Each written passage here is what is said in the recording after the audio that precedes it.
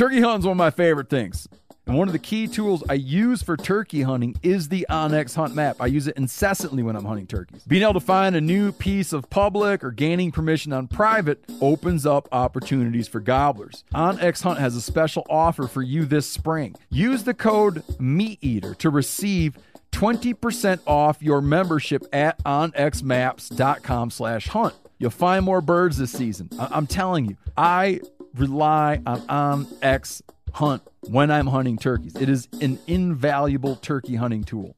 Hey, I'm excited to share our newest sponsor here on the Meat Eater podcast, which is Poncho Outdoors. The reason I'm excited is I buy their shirts anyways. Dude, they make some good shirts. And they even have an option where if you're like a skinny dude, you can click like the skinny dude thing. It's great. Based in Austin, Texas, Poncho is committed to crafting the world's best outdoor shirts for men.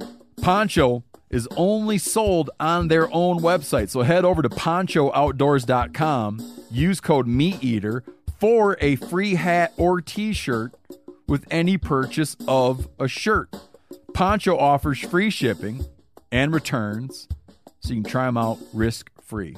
I'm sure a lot of you guys remember the old ceremonial hunting tradition of eating the heart out of the first animal you kill. Meat from those organs are among the most nutrient-rich foods on the planet.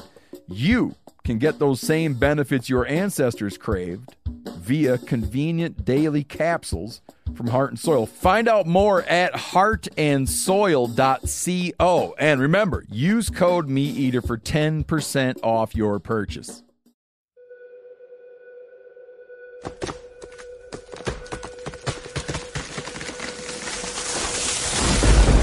This is the Meat Eater podcast coming at you shirtless, severely bug bitten, and in my case, underwearless. We hunt the Meat Eater podcast. You can't predict anything.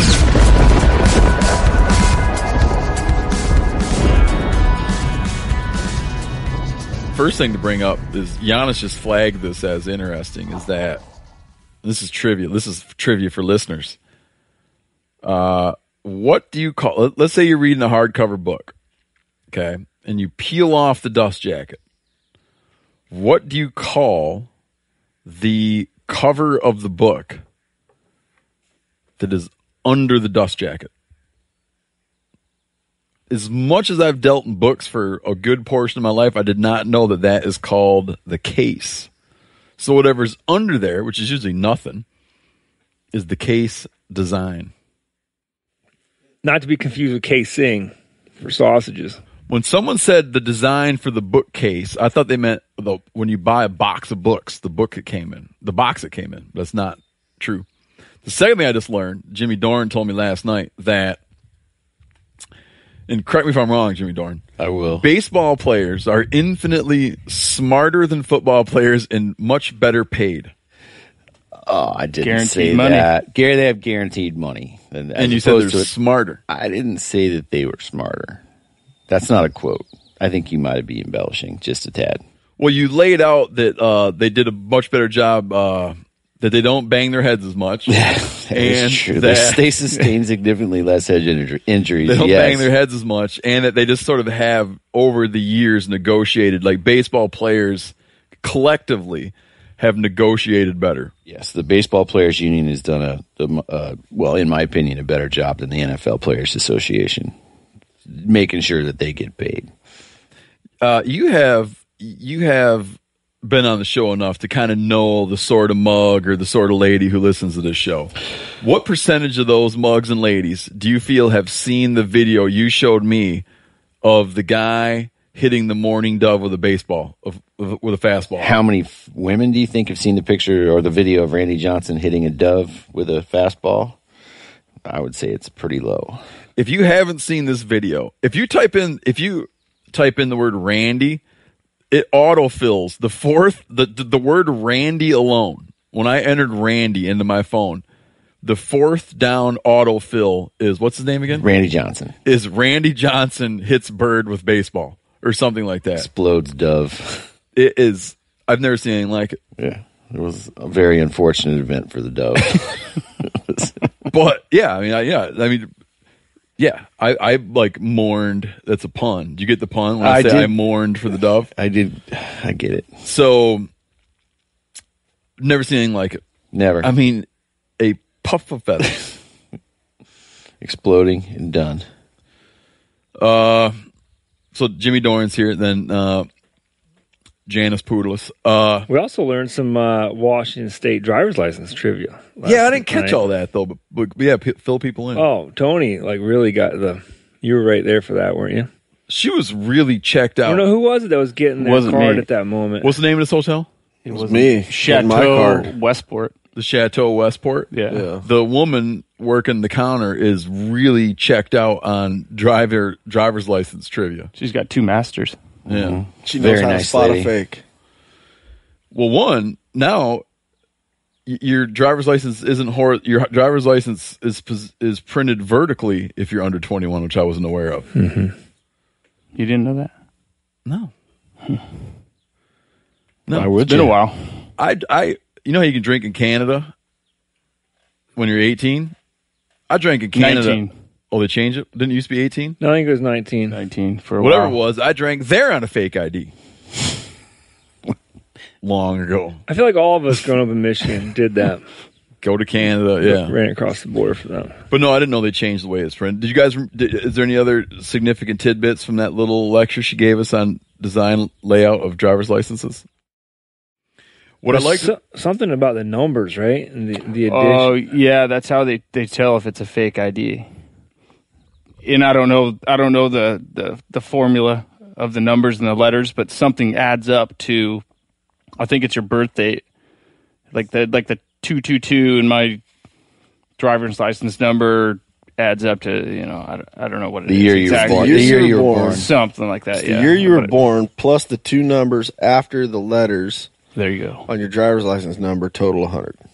That's it. I think that's it. Yeah, so it's Yeah, And that's like because mine's 78,222. yeah, mine's 78. 78 Yeah, 22. you're right. So if you try to There was some other like Doctor stuff in there, license. too. I don't remember what else. or doctor your own license, I learned that like when I was 16 or something. Dude, I took a paper ID the day I got it. I remember my mom drove me home from the driver's license office. I went up to my room and was immediately there with an eraser and a pencil. It was trying to do what? Make a well, fake 'cause ID. I was born in 1978, so I turned that 8 into a 3, and then that day I went to a beer store and bought 40s for all my boys. Really? Nice. Solid work. That's good. Yeah, the 8 to the 3 Seriously? was very easy. You're like, yeah. Where I grew up, Just there started was making a bunch always of creases, you know, yeah, right in the right spot. getting it nice and Weathered. all. Where I grew up, there was always someone always had some derelict uncle. It felt like someone was always like, oh, so Billy's uncle, right? And that'd be the guy that would go buy beer for people. So I was some like derelict uncle. Lived in some storage shed behind their parents' house, great high school football player.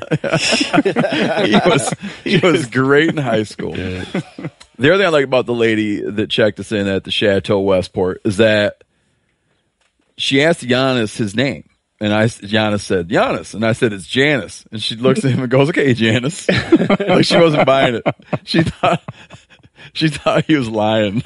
She had already read it, that was burned. The J was burned into her mind. She couldn't put She's like, it. don't tell me what your name is. I know. This young man next to you will tell me what your name is. And then Tony Calagrazi's never been on the program before. First timer. We know each other, mostly probably Mark Boardman. Cody. Cody Lujan. Yeah, Mark and Boardman. Cody. I think Brian actually introduced us, but Is that really Mark right? and Cody. I was living in, I was like struggling with trichinosis living in temporary housing when we met. Was that right after that? Right when you moved here. Yeah. Introduced you to razor clamming. And I know you took, because where we're sitting at right now is would you say like the Southern Olympic Peninsula? It's not even the peninsula. It's No, just we're pretty southern far Washington south. coast. You guys don't count this as a peninsula? No.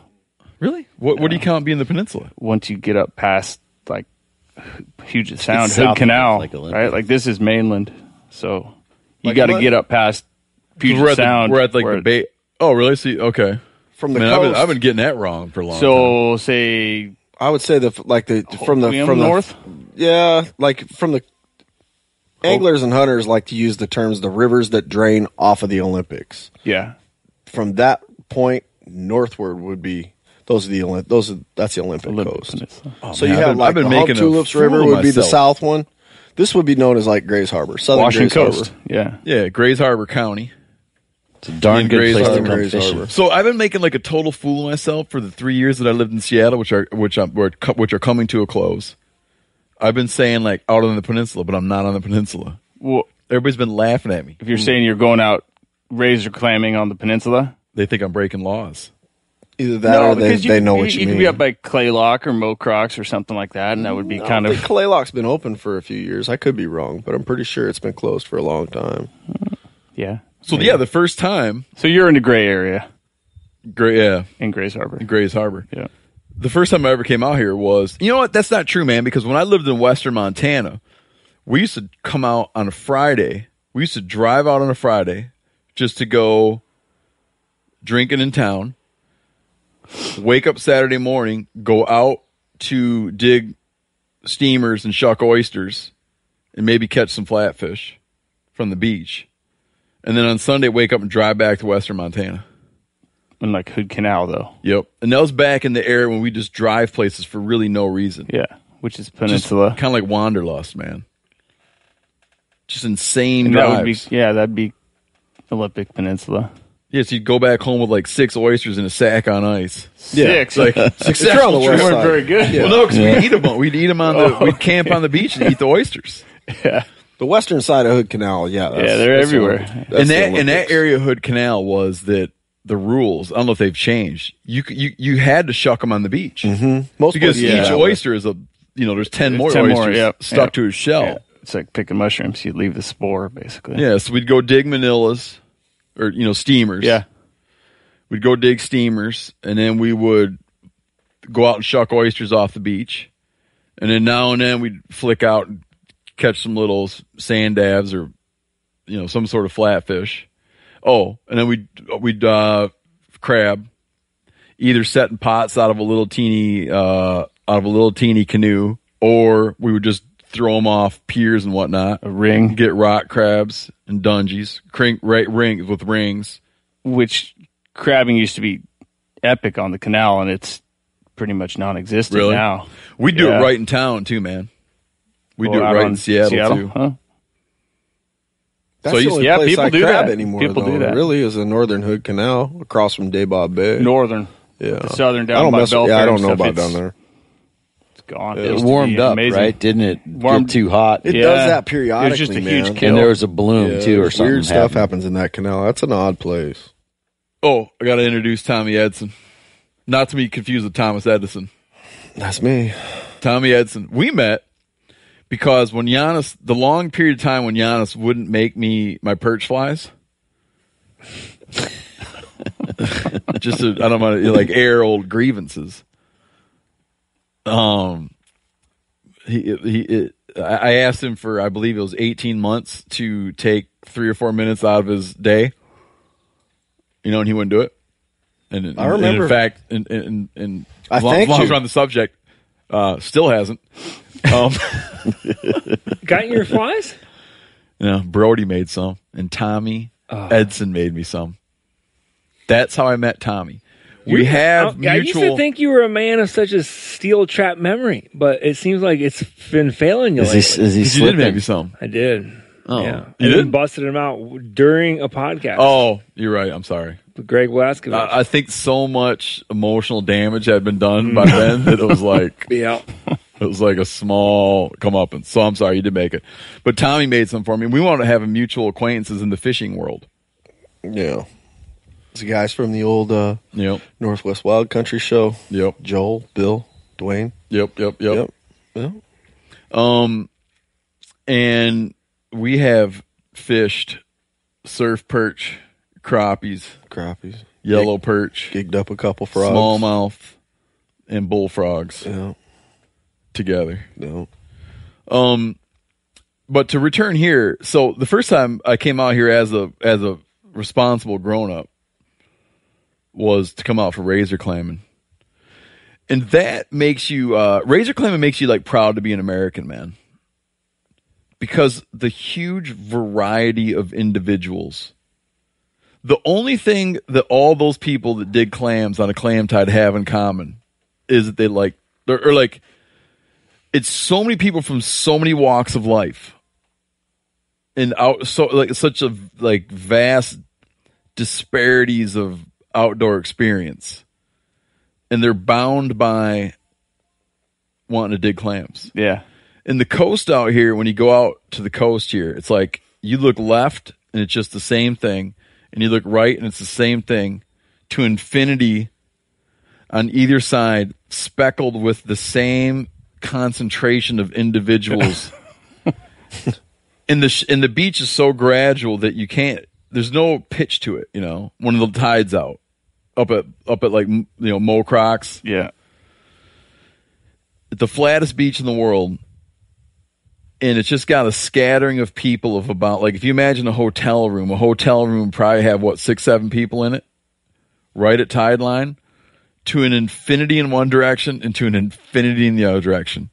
Just people happily digging razor clams. Just eyes down. Nope. Looking for the dimples. The dimple. How would you even explain the dimple? Like, I don't even know how I explained it to you. Let's say, imagine if you took took a photograph, what would you be seeing? And talk about what you'd see if you took a photograph and what you see in real time. If you took a photograph, you would see that if I took, I'm going to use golf because I know you love it, a golf ball. And, I'm following. And dropped it from, what, Jimmy, a foot Maybe off, a foot, yeah. foot into the sand. And then... But it's ephemeral. Yeah, so it's... Yeah, so you'd see this little tiny dimple there, but... In very wet mud or covered with an inch of water. And in real time, that dimple would be... 1001? Moving slightly. It would be filling in slightly, I guess you'd say. Like it's suctioning down. The dimple lasts such a short amount of time that you're never really sure you saw it. Exactly. Like it's there and then it's gone with the water. Yeah, so it'd be like a normal dimple lifespan with the water around. It'd be like, but I think that's the difference of being having a really sharp eye for clams or just being your average razor clammer, because there's some that are clearly like there's a clam there. Yeah. And then there's some don't show nearly as much. That don't show nearly as much, but there's a clam there. So it's where the experience level comes into. Dimple every time he moves. He's retracting. Yeah, it's retracting down, so it's sucking. So if you sit there long enough, will the dimple reform? And the same clam? Like another minute later, he moves again, and the dimple comes back. No, because and you get the surf washing over in the sand, and those things are fast. I mean, I don't know how they move once they go down, but I think they don't move just like in a vertical column. No, they don't. They go down like and then they head towards the beach, and then they head towards the water. Which is why you crush they always so head many. towards the water, and you want to go in at an angle. Well, we got to explain more. So let me just say this. A razor clam is a big-ass razor clam is not as big as the bill on a baseball hat. Way smaller. Not way smaller. A big razor clam is if you took a regular bottle of beer and busted off the neck. Yeah, I would say average size. That's an average size razor clam. They're about yay big. Yep. And it's the kind of clam that when he closes his shell, it doesn't contain him. And in fact, he's sort of moving beyond his shell because he's just got a very fragile shell. And when he closes it up, it's like a thick sandwich. And the shells are sort of like the bread, right? And when you look at the one side, and the other side, he's just in there. Like he can't even fit in his shell. He's got a big neck sticking out. Yeah. The digger's always out. Yeah. And the digger's always out. Yeah, and the neck kind of like, but the neck doesn't fit in there very well either. Those digger's his foot. Yeah, you're right. So the digger goes in. His neck's always out. They don't like, they're not in gravel. They're in like just fine sand. You wouldn't even call it sand. Sand. I would. You would? It's like a Yeah, sand. like a tropical beach sand, like what you would want to walk on. In that stuff, and they hang out around in the littoral zone. You guys know that word? I do not. It's where the sea meets the land, where the wave action plays out. The littoral zone. They hang out in there, and you sort of follow the tide out, and you got a clam gun or a clam shovel, and you study the ground for these ephemeral little dimples that form and vanish. Stick your clam gun, and a clam gun is like a. What do you think? What's the diameter on a clam gun? Aren't they like 5 inches? 6 inches? 5-6 inches. Yeah. So 5-6 diameter tube with a T handle on it, and you jam that sumbitch down the mud, right on top of where the dimple. You center the dimple on the gun, and then tip it. And I've heard both. I've heard tip it toward shore, and I've heard tip it toward the ocean. But I think tipping toward shore to not cut the clam in half with the clam gun. Yeah, which happens all too often. You bust a lot. Yeah, man. bust a lot. But you're not supposed. But you got to keep your busters. Yeah. So then there's like this little air. There's this little air escape hole in that clam gun because as you shove the gun down, it compresses the air, and so, shoves the air out, and you sink it down till it's buried in the mud. Then you plug the air hole and pull out, and it pulls the whole slug of mud out. Which your cylinder's about what, a foot and a half, 2 feet? Yeah, I'd say it's 18 inches. 20 18 It's inches. probably 18 inches. 18 inches. Yeah. You On a just plug cylinder. the hole with your finger. Plug a hole with your finger Yeah, and you because pull out. when you're shoving down, the air needs to escape the Yeah. tube. Yeah, you're But basically. to make suction, you just then plug. It's like a little trigger hole. You plug that little trigger hole, and you pull the whole kit and caboodle up. Yeah. You're pulling a core sample out of the ground. Yeah, sort you of. take a sort core of sample. exactly. Good. It's a really good way to most explain of the time, half the time, you dump it out and the clam's not there.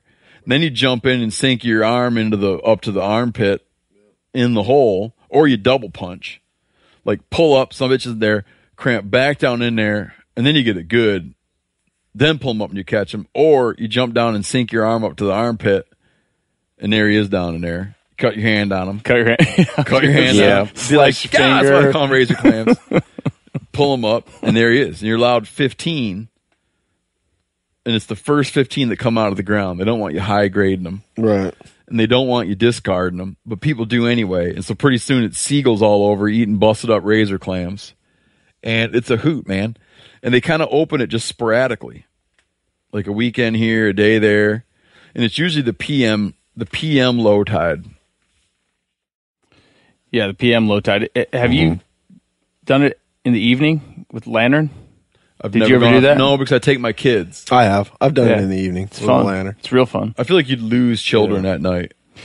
You have them hold the lantern. That's a good chore.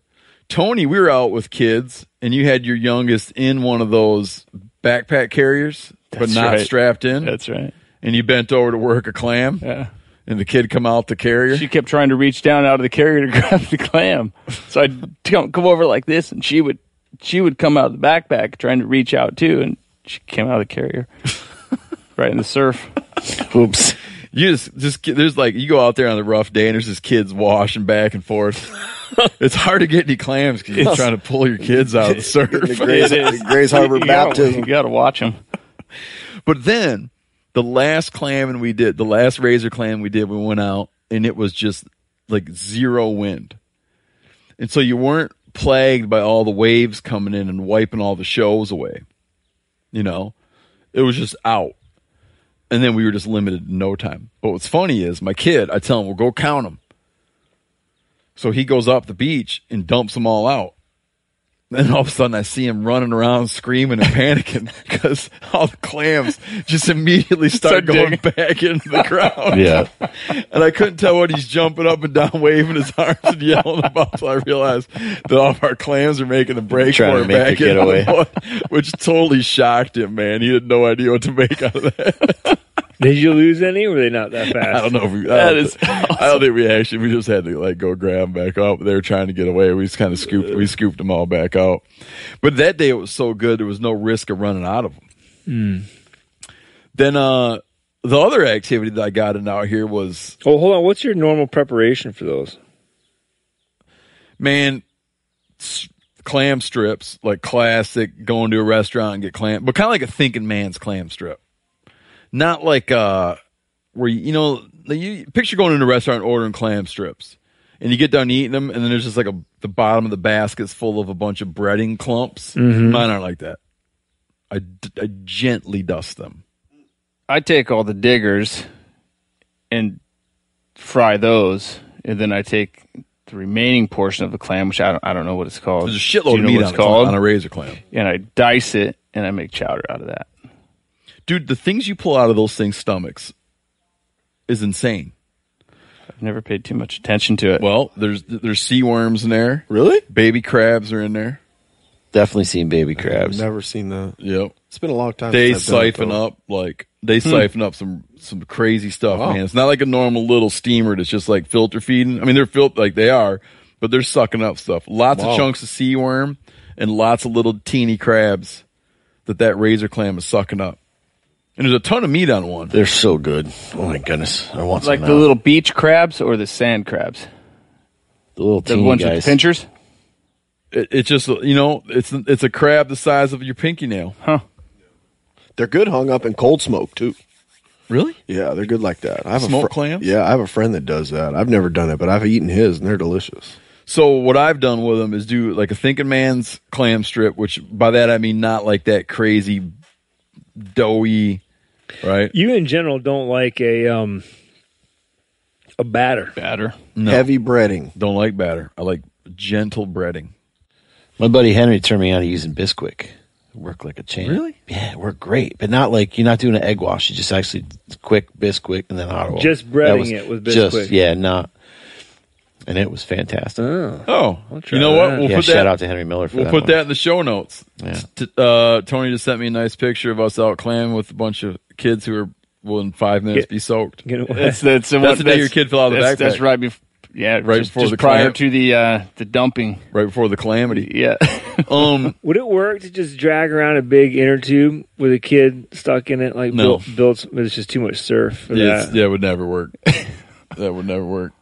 Hey, man, it's a struggle to find time to manage one's finances. It's a struggle to find time to manage my finances. You go through like a busy week, and the last thing you want to do is spend time budgeting, your expenses and tracking down customer service teams to cancel old subscriptions you're paying for that you don't use. But now, you use Rocket Money and does all of that for me. I'll tell you, this happens all the time in our family because like something will come out that we want to watch, and they lure you in with a 1-month trial, and you're like, oh, I'll do the 1-month trial, then I'll come back and cancel, then I can watch this whole thing, and then like you don't, you forget about it, and then a year goes by and you've been paying these guys $12 all year and never watched a single thing. This finds that stuff and gets rid of it for you. Rocket Money is a personal finance app. It goes in and finds and cancels your unwanted subscriptions. It helps lower your bills so you can grow your savings instead. Rocket Money has over 5 million users and has saved a total of $500 million in canceled subscriptions, saving members up to $740 a year when using all of the app's features. Stop wasting money on things you don't use. Cancel your unwanted subscriptions by going to rocketmoney.com/meateater. That's rocketmoney.com/meateater. Again, rocketmoney.com/meateater. Spring is a great time to do something with your family. Do some spring cleaning, which I kind of started today outside, planning outdoor activities, which I'm always doing, taking a little trip to Hawaii with your kids for spring break, which I just did, which was great.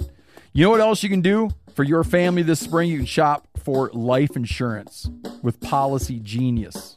Make that part of your financial planning for the year. I've said it before 1,000 times. I'll say it again. When my wife and I, when we started having kids, we got serious about life insurance, and man, I felt so much better after we did. With Policy Genius, you can find life insurance policies that start at just $292 per year for $1 million of coverage. Some options offer same-day approval and avoid unnecessary medical exams. Even if you already have a life insurance policy through work, it may not offer enough protection for your family's needs, and it may not follow you if you leave your job. So save time and money and provide your family with a financial safety net using Policy Genius. Head to policygenius.com or click the link in the description to get your free life insurance quotes and see how much you could save. That's policygenius.com. Applying for tags each year in the West can be daunting. Yeah, I apply for everything everywhere. It's daunting. You have to go to a variety of sources to formulate your best guess as to where to apply. Well, this is a thing of the past now. OnX just launched Hunt Research Tools to simplify the process for all hunters. This tool helps organize the data that matters, makes comparing hunt options easy, and helps hunters develop a plan based on real metrics rather than gut feelings. OnX Hunt also offers all elite members a free digital membership to Hunt and Fool, who I use, for boots on the ground insight and knowledge, and a membership to Hunt Reminder so you never miss another deadline. Stop stressing over application season and apply with confidence in 2024. Check out OnX Hunt Research Tools, free for all OnX Hunt Elite members. Not an elite member? Well, let's fix that. Use code MeatEater to receive 20% off your membership at onxmaps.com/hunt. This is an app I use literally every day. I use it for every aspect of hunting, scouting, trapping, you name it. So, yeah, I do that. I guess there's like 3 main things I do. I'll come home and clean them all. And you got to get rid of the gut on them because the gut's the only part you don't eat on them, really. Then I will put them in a vacuum bag, the ones I'm going to keep.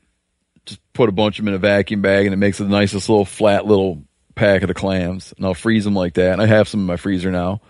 And then and vac seal them in there. And then I do them in pasta. So like your like classic linguine kind of, right, buttery clam sauce thing. And then my wife likes clam chowder, so I will make Manhattan chowder, which is red, New England chowder, which is white, or a combo that's kind of a little bit of both. But I prefer to, on a clam I caught, I prefer to make the Manhattan chowder because it doesn't like hide your clam in a white pasty glue. You know what I mean? Because like you went through all the trouble to dig the things up, right? You want to look in there and be like, well, there's the clams. Yeah. So that's why I like the red Manhattan chowder. I enjoy razor clams so much, just eating them, like you said, fried, and really anyway, that I felt like it was almost a waste to make chowder out of them. Yeah, well, my wife likes chowder. Yeah, no, I do too. But it's like there's other clams I would That's use why you for take that. the bigger, blues or tender the, part, fry it, and then take the chewier part that makes sense. and make the chowder. I never thought of that. That's a good idea. How do you cold smoke it? What do you mean, you brine I don't it? know. He does it. He I'm assuming he brines them up, but I remember him bringing them out on fishing trips and whatnot, and they were just these big, beautiful, smoked up, razor clams, that were just intact, not cut up into strips or anything, and they were nice, man. That is they a were great good. idea, man. Tastes like an oyster. They were Smoked good. oyster. No, Kinda like- not as strong as an oyster. More like a clam. They retain their flavor. But they were good. They were really good. Yeah, all the razor clams I've dug have all been on the same couple beaches out here. What I used to think was the peninsula. Later to realize I've Grays been like Harbor. making a fool. Yeah. Oh, man. You've been hanging out in the harbor this whole time. Yeah. I mean, it kind of. I'm going to go around is, to my but neighbors who I bring it's not- clams it's to the and coast. stuff. I'm going to go and say, hey, man, you know what? You know how I told you where I got those? It's not where I got them. They've probably been driving up and down the Olympic Peninsula looking for a beach. They've been Big clams. hooking out saying, "Oh, I can find his oysters." Mm-hmm. I've only been to the one. Is it? I always call it Mo Rocks, but I'm sounding like Mo Crocs. Mo Crocs. Mo Crocs or Mo Not Clips. Mo. Clips. Mo Clips. But the actual Yeah, it's Mo beach, Clips. they call it Mo The Crocs. town is Mo Clips. The beach is Mo Crocs. So when you're checking the clam Exactly. tides, you'll In the see regs. you It's go in the Mo regs. Crocs. If you Okay. type in like razor clam, you go into to Google and type razor clam season or whatever, it just takes you to that page where it tells you Yeah. what's coming up, and it'll be like The breakdowns are simple. all the different Yeah. beaches, the days they're open. Yep. And we went out there one time, me and my wife and our 3 kids came out to hit a clam tide and stayed in that Ocean Shores hotel. And it's a big place. And I'm telling you what, like about 2 hours before low tide, every hotel door opens up and people walk out of their hotel rooms in hip boots. To be a cleaning person at that hotel would be hell. Yeah. That wouldn't be a party. I agree. No. Because the amount of mud and Yeah. sand, and then everyone goes down, and it's like this giant tailgate party. That's the kind of tailgating I could get involved in. Yeah. people sitting around on the tailgates, drinking beers, getting ready to or having just dug up razor clams. Like I said, man, it makes you like really happy to be American, to go clam digging. Especially if it's like it is now. Sunny. And in Washington beaches, you can drive on the beach, so it's nice. Like Oregon, tons of razor Designated clamming, areas, yeah. but you can't drive on the beach. You got to pack in. Yeah, you got to walk to the beach. Pack it in. You don't know. Backcountry Clam Diggers Association. There it is. Boom. That's the thing too. With Make it real easy up here. That's a good point, because like it seems like at low tide that water's out there a mile, and then you got to park in a parking lot or a little roundabout somewhere, cross the dune, and then you got another mile to go. Yeah, with Whereas three here, kids. Oh, here's Driving cooler, on the man. beach Yeah, and the yesterday. kids love it driving up and down the beach. Yeah, I love it. I love it. And you park. Yeah, it's like a Walmart parking lot that never ends, man. If everyone from 10 Walmarts all had to park in a line up and down the beach. It's the only time I'm glad to see other people out doing what I'm doing. Normally you're like, someone else got here first. Yeah. But there it's like, oh yeah, man. I wonder why that is. You're right. I feel that way too. Well, there's plenty to go around. Yeah, there's just so much room. Yeah. So Jimmy, you go a fair bit. I've been a few times, but I've only been to the one beach that I've been mispronouncing now for several years. What do you don't call feel it? too. I called it Mo Rocks, but it's not Mo Rocks. It's Mocrocs. Mo Rocks. So, anyways, they're on the Fish and Game website. It's really pretty clear and easy to navigate and get through, and they tell you when it's going to be open. Oh, it's the only reg. It's the only reg in the world that's easy. Yeah, it seemed pretty simple, and it was. Clam And dig. It's very user friendly. That part of the regs That is part, very. yeah.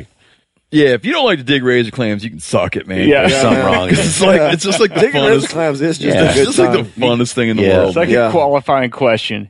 You like digging razor clams? Yeah. No, I hate it. It's a lot of different Prerequisite stuff. for anything. Not going to be your friend. Any excuse to agree. go to the beach. Yeah.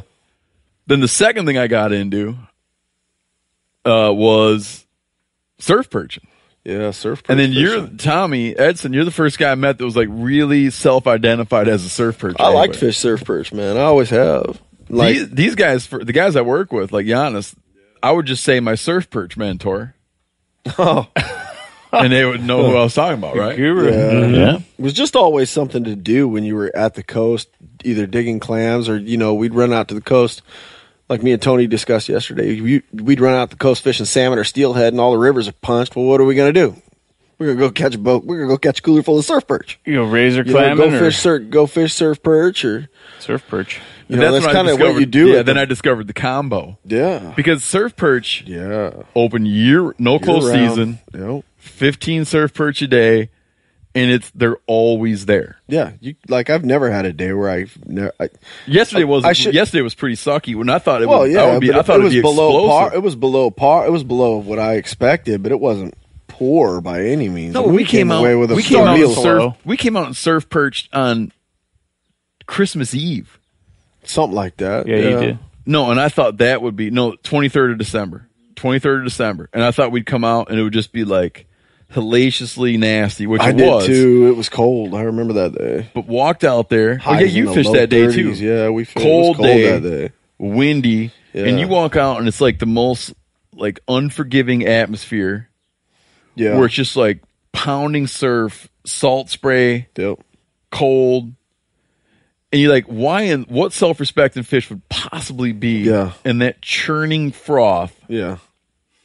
And you go down there and huck out a gulp sandworm. A gulp sandworm, or I threw some razor clam necks that morning. Yeah, I was saying They work squid. good too, I think yeah. squid or works razor good, clam I'm would sure. work great. Razor clams Something work to good. The stay on problem the- with bait like that is you end up getting crabs too, and the crabs will just pick at your stuff. Yeah, because you do snag and hook crabs down in and pull them in. The gulps work really well. But to flick out into that churning, godforsaken froth and whap, fish. Yep. Dun, dun, dun, dun, dun, dun. Yeah, that's how the Just hit knocking goes. on the door, If the man. hit was music. Yeah. Yep.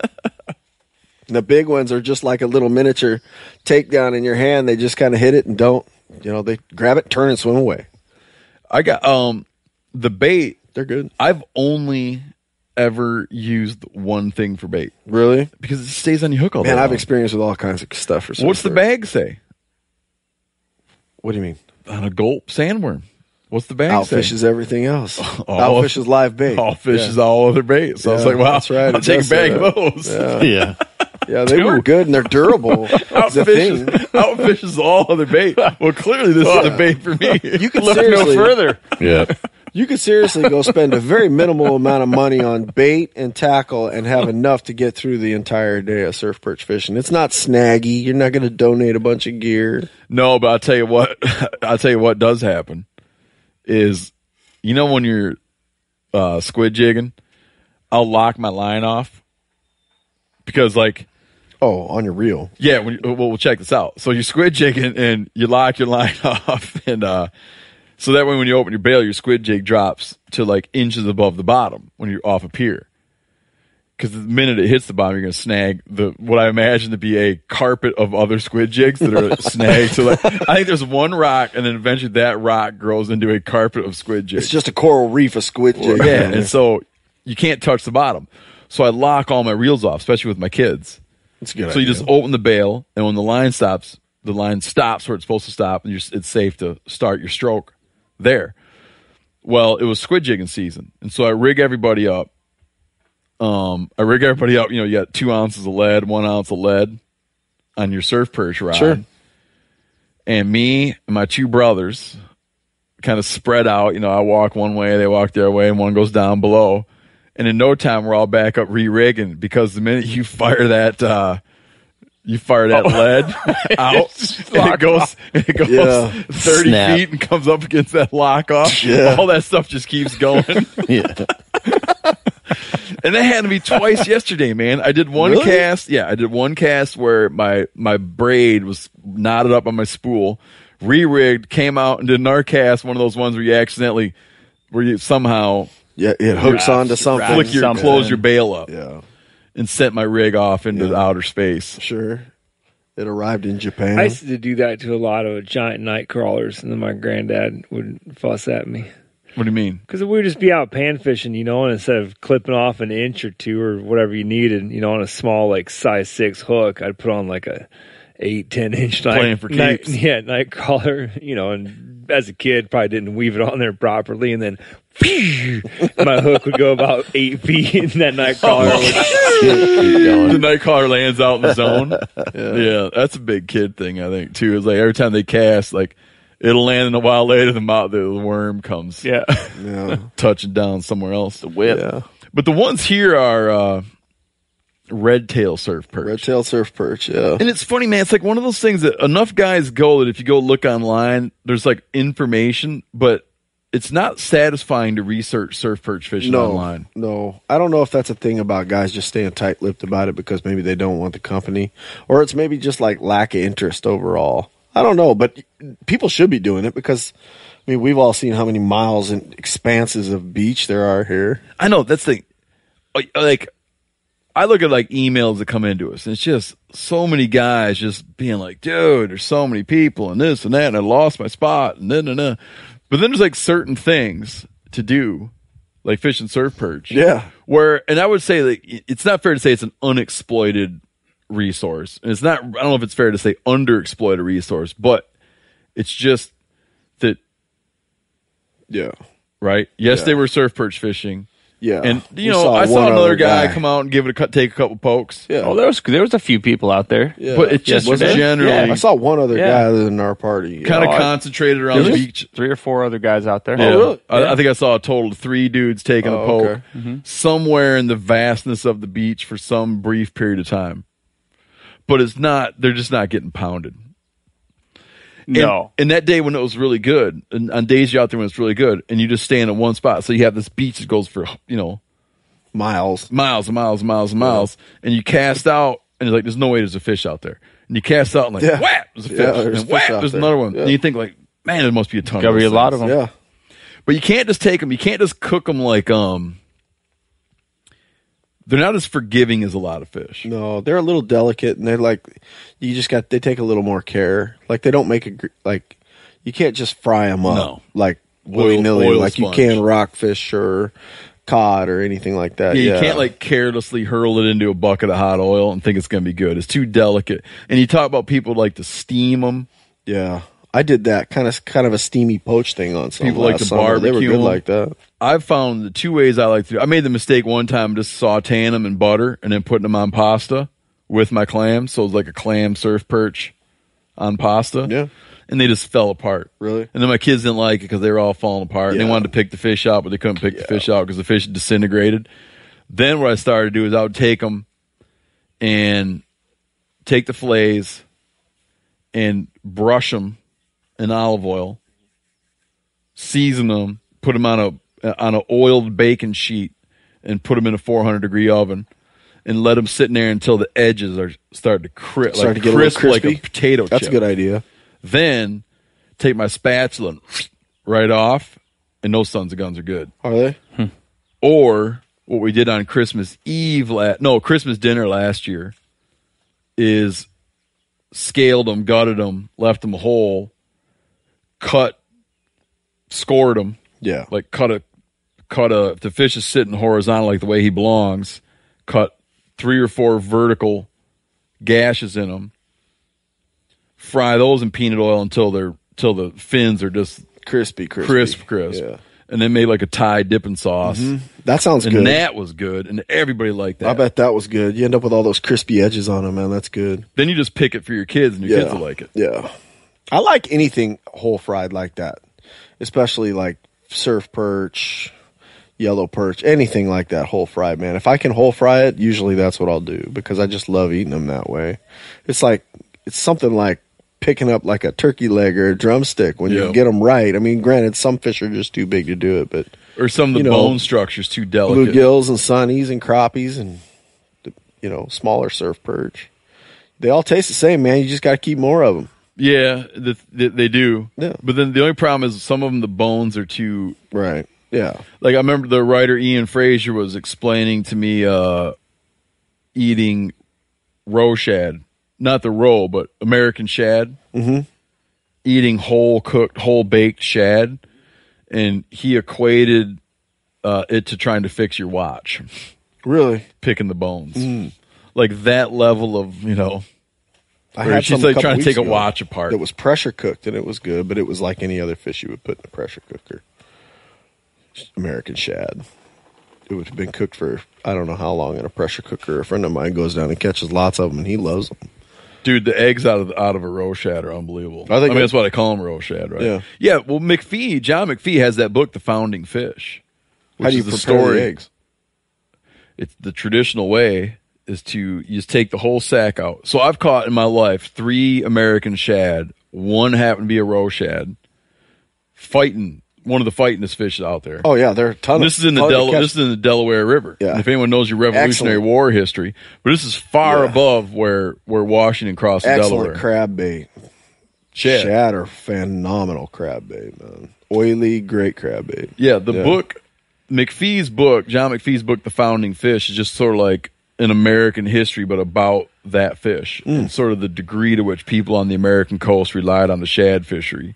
And there's things in Daniel Boone's biography even where, so Daniel Boone, someone came and notified, it was Daniel Boone's family. This came from Boone's son, later told Daniel Boone's son was later interviewed, and he was telling a story about his father and mother. And the story was that the shad were running in Pennsylvania when Boone's family was still in Pennsylvania. And I'm trying to remember how this goes so I get it right. And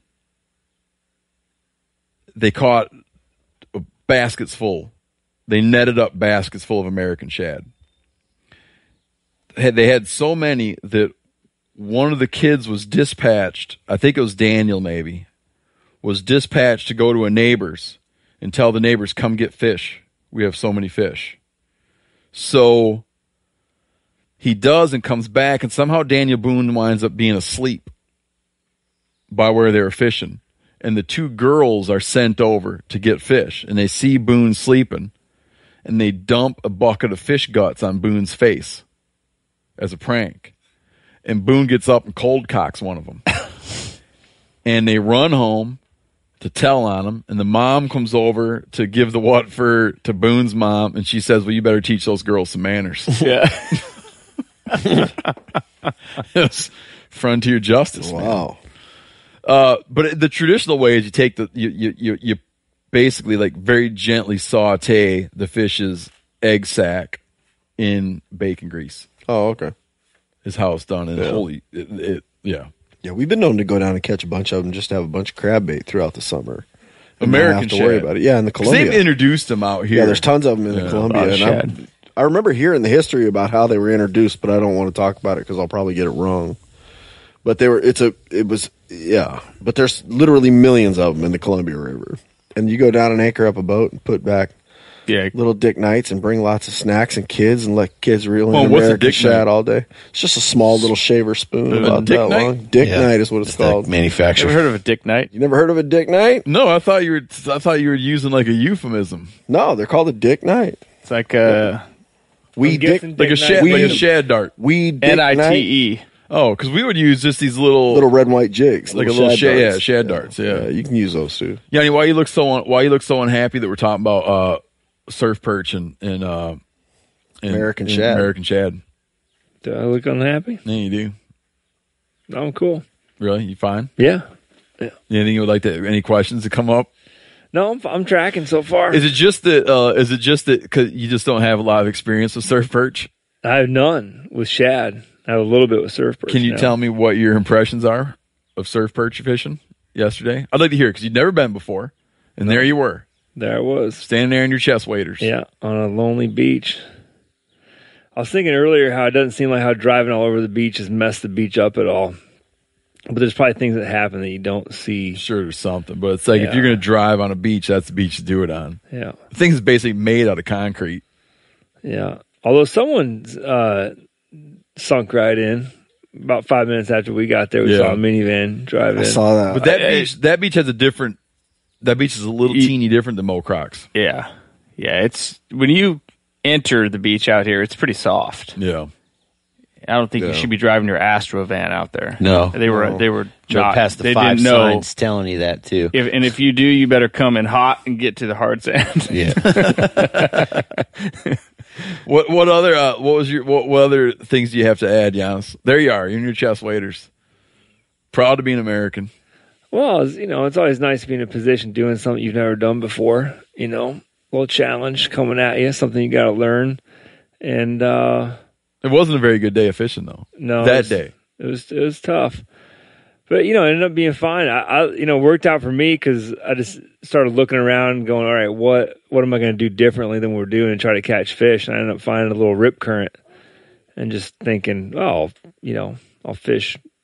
Because gleaning from what everybody else is saying, like, a little drop is good, current break is good, and just sort of looking for something different, I found this little rip and ended up catching 6 fish out of it. So did you get 6? Yeah. Worked out pretty good. Yeah, I think I let 2 go and kept 4. Wow. Surf perch master. I only kept 1 or 2 all day yesterday. Couldn't catch any big ones. 4. Surf perches and razor clams too. I was thinking earlier why I like it, surf perching and razor clamming, shad fishing, all those things. It's different from most other things I do, such as steelhead fishing or hunting, because you can walk out on the beach and you'll talk to the guy that you see, like you said, you don't mind seeing people. You're like, how you doing? Yeah. And he'll say, I caught 3. And you actually believe him. Yeah. Yeah. Or you razor clam and you're like, oh man, I'm loading up here. I got 2 limits. You believe him. You're like, this is a good spot. I'm going to stay here. You go shad fishing. People are like, they're willing to share the information about these fisheries, right? Like, such as you were willing to share the information with Steve about surf perching. You go to a boat launch up on the Peninsula Rivers. Everybody's hush. You ask somebody about how many steelhead they caught that day. It's been a slow day. Slow day. I mean, I don't know what get happened. An honest answer out of anybody from Hoquiam to Forks. Yeah. Why do you think that is?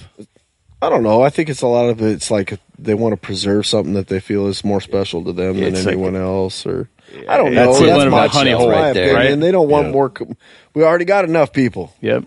You know, we don't need any more people. Don't talk about it. And it makes me upset, to be honest with you, because guys just want to fish. Exactly. You know, guys just want to get out and catch some stuff, man. You know, and besides, when you talk about a fishery, whether it be surf perch, whether it be steelhead on the peninsula, if you're going to name a place, it's kind of a good thing because then it's bringing money to it and attention. You know, and those are management dollars. It keeps those towns alive. Some of them.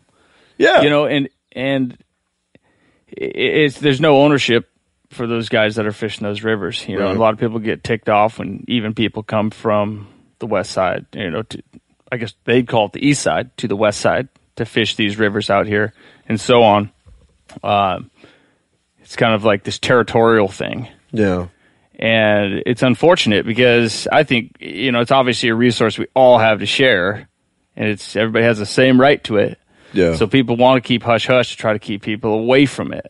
Like it's theirs. You know, it's like a honey hole, you know. So it's just protecting their, you know, they don't want you to think it's good because you'll come back tomorrow. Yeah. You're going to bring more outsiders. You're going to bring more people. And to that point though too, like you go out to the peninsula in the wintertime when the steelhead season's in full swing and look at license plates, man. You'd be surprised how many dudes are from Montana. Well, really huge. Tons of guys are out there fishing and want to catch a steelhead on a two-handed fly rod. Well, that's a recent development too, which is the guiding operations. You know, these guys they guide all the trout rivers all year long, and then they come over here in the winter and guide. But that's kind of what you kind of grew up doing that though, fishing these rivers out here for salmon and steelhead. Oh, for sure. Yeah, both you guys. Yeah, for sure. That's another thing that like kind of got me another notch in the surf perch belt is it's like it wasn't what it was, it isn't what it once was. You know what I mean? With the hey, look at me, I got this great big fish is what it's become, and like those were like such fond memories of just as a kid going to those. Yeah. Well, it's almost famous steelhead rivers. Yeah, man, that it almost hurts to see what they've come to. Yeah, it does. So I think in a sense, you can kind of love it to death, and it's like I love it so much that I'll just step away from it because I don't want to see it hurt anymore, and I'll go stand on the beach. Man, I'm right there. Or I'll go fish crappies. I love fishing crappies, you know that. But I'm right there with you. Yeah, like, I mean, I used to pound these rivers up here. Yeah, that's when I just love going to them. When I'm talking to dudes, how much time have we spent talking? Talked about me spending time fishing steelhead or salmon because I just don't much anymore. Yeah. That's when I meet people. When I meet people that know Tony, they always want to tell me about your reputation as a salmon and steelhead guy. Spend a lot of time out here, but not recently. And it's like him. It's like I'd almost just rather step away and just not be one of the crowds and just kind of be like, hey, you guys enjoy it, whatever. And I don't know if that's. I remember it. Maybe I've kind of caught. You've caught a lot of fish. You've kind of done it. You know, been there, done that. Yeah. And I don't want to say I've been there, done that. Like, I don't want to say that either because it sounds arrogant. It does, but it's like I've caught my share of steelhead. I've got some really beautiful fish. I'm happy floating that river. I'm happy floating the Queets and through the rainforest and not catching a single fish. I will take far fewer fish. Over Butte, I will take far fewer fish, maybe even not even one for a season, and beautiful scenery over crowds and limits and any day of the week. I really will. I'll hike into the arguing. Yeah, people argue all the time on fist rivers. Fights, dude. Yelling, fist fights. You know, full blown knockdown, drag out fights. It gets kind of ridiculous. I mean, people just yelling at you. You know. Went right through our water, whatever. It's like, man, there's a stump over here. There's a log jam over here. I got nowhere else to go. Yeah. You know, like it's where I got to go. You know, it's just it's crowds and it's you know, people being territorial and thinking you should be off their river or whatever it is. I don't know. It's just kind of gotten to a point where it's a little ridiculous now. It must be something that's like a steelhead thing because it is. I went through years of being. Maybe people feel so lusty for steelhead that it brings out the worst in them because I went through a few years of being really, really into fishing steelhead in the Great Lakes. Like, into it. To the point like making hash marks on the roof of my van to mark like how many you got, you know what I mean? Like golf clicker mentality about, oh my God, I landed 42, you know. in April and May or whatever. Like that kind of into it. Because I had kind of like mostly quit fur trapping and hadn't found something that, because when you trap, you trap every day. So when I quit doing that, there was a couple years there. Yeah, I quit doing that when I was 22, and then there was a couple years there before I moved out west. And you needed something to fill that like everydayness. Yeah. So I got way into fishing steelhead. And the only fights I've been in, I got in one fight on a river in Montana, which I'll tell you about. But all the fights were always like fighting with steelhead guys. I remember like it was so so combative. I remember a guy one time asked me what my name was. I said, Steve. He goes, well, Steve, I think I hooked your waders. Fishing that tight where a guy hooked my wader on his drift. Yeah.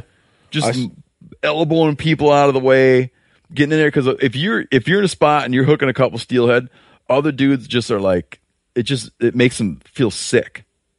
They want in there so bad. I mean, especially if you come in there after them. Yeah. I've seen people act that way for pinks. Which is ridiculous. Which is like, I don't know, maybe, and I'm sure a lot of it's just people that don't catch a lot of fish. Yeah. So they don't they probably just don't have any appreciation for like quality of their fish or their quarry or whatever it may be. But I've seen scenarios where you'll be lined up on a river and then people are hooking waders. You'll be waded out in the water knee deep, and say you're 20 feet from, let's say you're 12 feet from the rocks, from the gravel bar, and somebody's standing on the gravel bar casting over the top of you. Oh, is that right? Yes, I've seen that. That's just another reason why, man, I just don't. There's always going to be those and it's just locations where, it's an easy access point, and you know what you're in for. You're in for battle fishing. Yeah. It's an easy access point. It's a place for people to go have a good chance at catching a steelhead if they don't have a boat. Not everybody has a boat. In recent years, there's just been more and more boats. It's gone from seeing 3 trailers at a takeout to seeing 20 trailers, and just leapfrogging down rivers and all that. So, you're always going to have your combat fishing, and I just think everybody needs to be understanding that, hey, every person on that river has the exact same right to catching a steelhead as they do, no matter where the heck you're from. And there's you rivers could be from Montana, Idaho, Washington, wherever it is. Yeah. You're all buying a license. There's no entitlement to it. There isn't, but there is. Yeah. Right. Yeah. So the dispute I got into. Yeah, I want to hear the Montana story. Yeah, so I was waiting. I was coming up. I was with I think I was fishing with my old roommate, Jay Nichols, who wound up becoming he wound up like having a whole career in fly fishing magazines and fly fishing publications. We were fishing one of the upper forks of the Bitterroot, and I'm wade fishing, picking my way upriver, and I come to a spot where a guide who's doing a day float has this little this cute little lunch set up on the beach for his client. Right down to a checkered tablecloth. Oh, I've seen that. Yeah, shore lunch, nice shore lunch for the client. Yeah, but it's almost like it's a little too. It's a little too much. It's like it just you kind of look at him like really, really. This is what this come to. Yeah. In this world, you can't just sit on a rock and eat something. Have a sandwich. So I used to bust out chair, tablecloth, table every single time. I got buddies that run guys really? to do the same thing every single time. Yeah. They'll get the barbecue out and make you a burger. That he did that. I would have been like, that's cool. He's making him a burger, but it's just like a little cutesy little setup. Sounds like it was a little too cutesy for your liking. It's like, are you there to fish or not? Right. I get that. I can see. Sit on a rock, stand around, kick rocks. I don't know, eat something, whatever. That's fine. I can accept that. But anyhow, it didn't. That was just an observation I had that I thought was a little much. It was a little much. A tablecloth. No. Checkered tablecloth. Yeah. Yanni, so you used to do I that? can see why I would. I can see why I would. Why did you do that? Did you like it? I guess because you're just trying to impress a little bit. You're out there working, and I don't know. I guess in the case if it was a slow day, right? You're like, well, at least the lunch will be nice. You want good rapport with your client. What was the tablecloth you used? Was it checkered? Yeah. Wow. It was green and white. I think I still have it somewhere tucked away. And I ran it for years. And what was Same tablecloth. what was the spread you Sometimes made? I'd wash that thing every day. In the washing machine? Yeah. At a laundromat? Along with my clothes at my house. But, yeah. Did I you have liked it. one of those- Nothing worse than bust out a tablecloth that already had ketchup mustard stains on it, you know? So what would be? So when you're guiding for an outfit, but it's up to you to do all that stuff. Yeah, I think they had like a base level that they wanted you to follow. You had to have a table and 2 chairs for sure at the very minimum. And I think they asked that we had a tablecloth. So you'd pull over, Mm-hmm. set You knew up your lunch spots. a little roll top table, Yeah. I'm assuming, Hopefully under a shade tree. and you'd put a tablecloth down, and he'd set what out for him. Depending on the year and who's doing the lunch catering, but it was most of the time some sort of sandwich and some sides, cookies and soda pop, water. Yeah. Pretty simple. Nice macaroni salad maybe in Yeah. there with your sandwich. Yeah, Didn't matter how cute they were. Sounds kind of good. Man, woman didn't matter. didn't matter. You're just gonna do it. As I got, I guess more experience, and I had the clients that I took year after year. If they weren't into it and they wanted an extra 30 minutes of fishing, because that would buy them, we would just pull over underneath the shade tree and sit in the boat and wolf it down. I'd be that guy. rolling. Like, so you would have clients who would say, Yeah, like, let's- it's a little much, Yanni. Yeah, let's skip it's a that. little much. I'd be that guy. skip Let's that. just keep fishing. Really? But The client's like, really? Really? I've said this before that I had a lot of clients who used me a lot because their wives liked fishing with me, and they were guys that were like, "Well, I get to fish more since my wife is into this. I'm going to use this guide because he's like his truck's tight, lunch is tight." Attractive He- young he- man. I get that. Big He's strap and lap. He's got it like Strapping doesn't have a potty mouth out there. Right. My wife's not always going like, "Jeez, can't believe old Bill's talking about that again in the boat." Yeah. you Yeah. know? So I could picture you being like the guy that a dude would get because you're going to be nice to his wife. And then you'd roll that little tablecloth out. yeah. Yeah. All right. So what happened was, there I was, picking my way upriver. Oh, you guys having a little dip? Oh, No, I quit. I was hoping to grab it without you looking. I'll get back to my I'll get back to my dispute real quick, which I might have talked about in the past. But can we talk about this a little bit? Tony, you've been trying to quit chewing tobacco, but then here you are. You run into Tommy, who's dyed-in-the-wool dip man. I'm a dipper, man. I love it. Yeah, I You quit. love it. I really like to chew tobacco. And you started dipping now. I really do. From Not- exposure to him. No, I can't blame it on him. Thank you for not blaming it on me. Because had you told me I just quit, I'd be like, no, you may not have a chew. I had Tony. quit since February 12th. And on the way out here, I knew it was going to be a long drive, and I knew I was going fishing. And that's one of those things you just... With other dippers. Do you guys call yourselves no- dippers? No. That's a spoofy kind of joke, maybe. No, I mean, not in particular. It's you associate it with certain things, right? Yeah, dip. I was like, Some I'm going to dip. be in the car a Humor long me for time. 1 minute. I'm What gonna do you be- guys refer yourself? What is one who likes to, like a smoker's a I'm a smoker? chewer. Everybody knows that. I'm a chewer. Chewer. Yeah, I'd be like chewer. So you self-identify as a chewer. I self-identify as I a don't chewer. even know if I so I if someone try says, to... "Tell me about yourself," you'd be like, "Wow, I'm a chewer." I know. Might not That's be the first thing I throw out there, but yeah. No. Okay, so go ahead, Tony. So here you are. You know you're on a long drive, and there's gonna be chewers So around. I pick up Yanni and I go to the gas station, fill up, and I walked inside to grab some snacks. And I There's was like, a big "There's wall. a big wall there, man." I've heard And about that wall. and it called my name. And Yeah, I've heard about that, I had too. a lapse in self-control, and I purchased my first can of chew since February 12th. Our man Dirt Myth, we were down in South America, and he was trying to quit, and he gets home, and I asked him how it went, and he said the same thing. You fill up your gas tank. You can't buy gas. There it is. And you walk into the gas station. I would suggest he just pays with a debit card and buys his groceries elsewhere. Because the minute he says, I can't go into a gas station, because when I go up to the counter, there I am faced with it, and it talks But see, to me. the like pull the rod. is stronger than definitely that. a Because thing. like you said, who goes inside to pay for gas anymore? Well, I was getting snacks. I haven't been inside of a gas station for, okay, so if you do, It's a long drive. I'm saying for most people, you're probably in there pumping gas, and you're like, I know what's about 20 feet away from me on that big wall, just through one door. One door I have to go through. It's not, like the fact that dippers need to go in there to buy snacks, it's like, Yeah.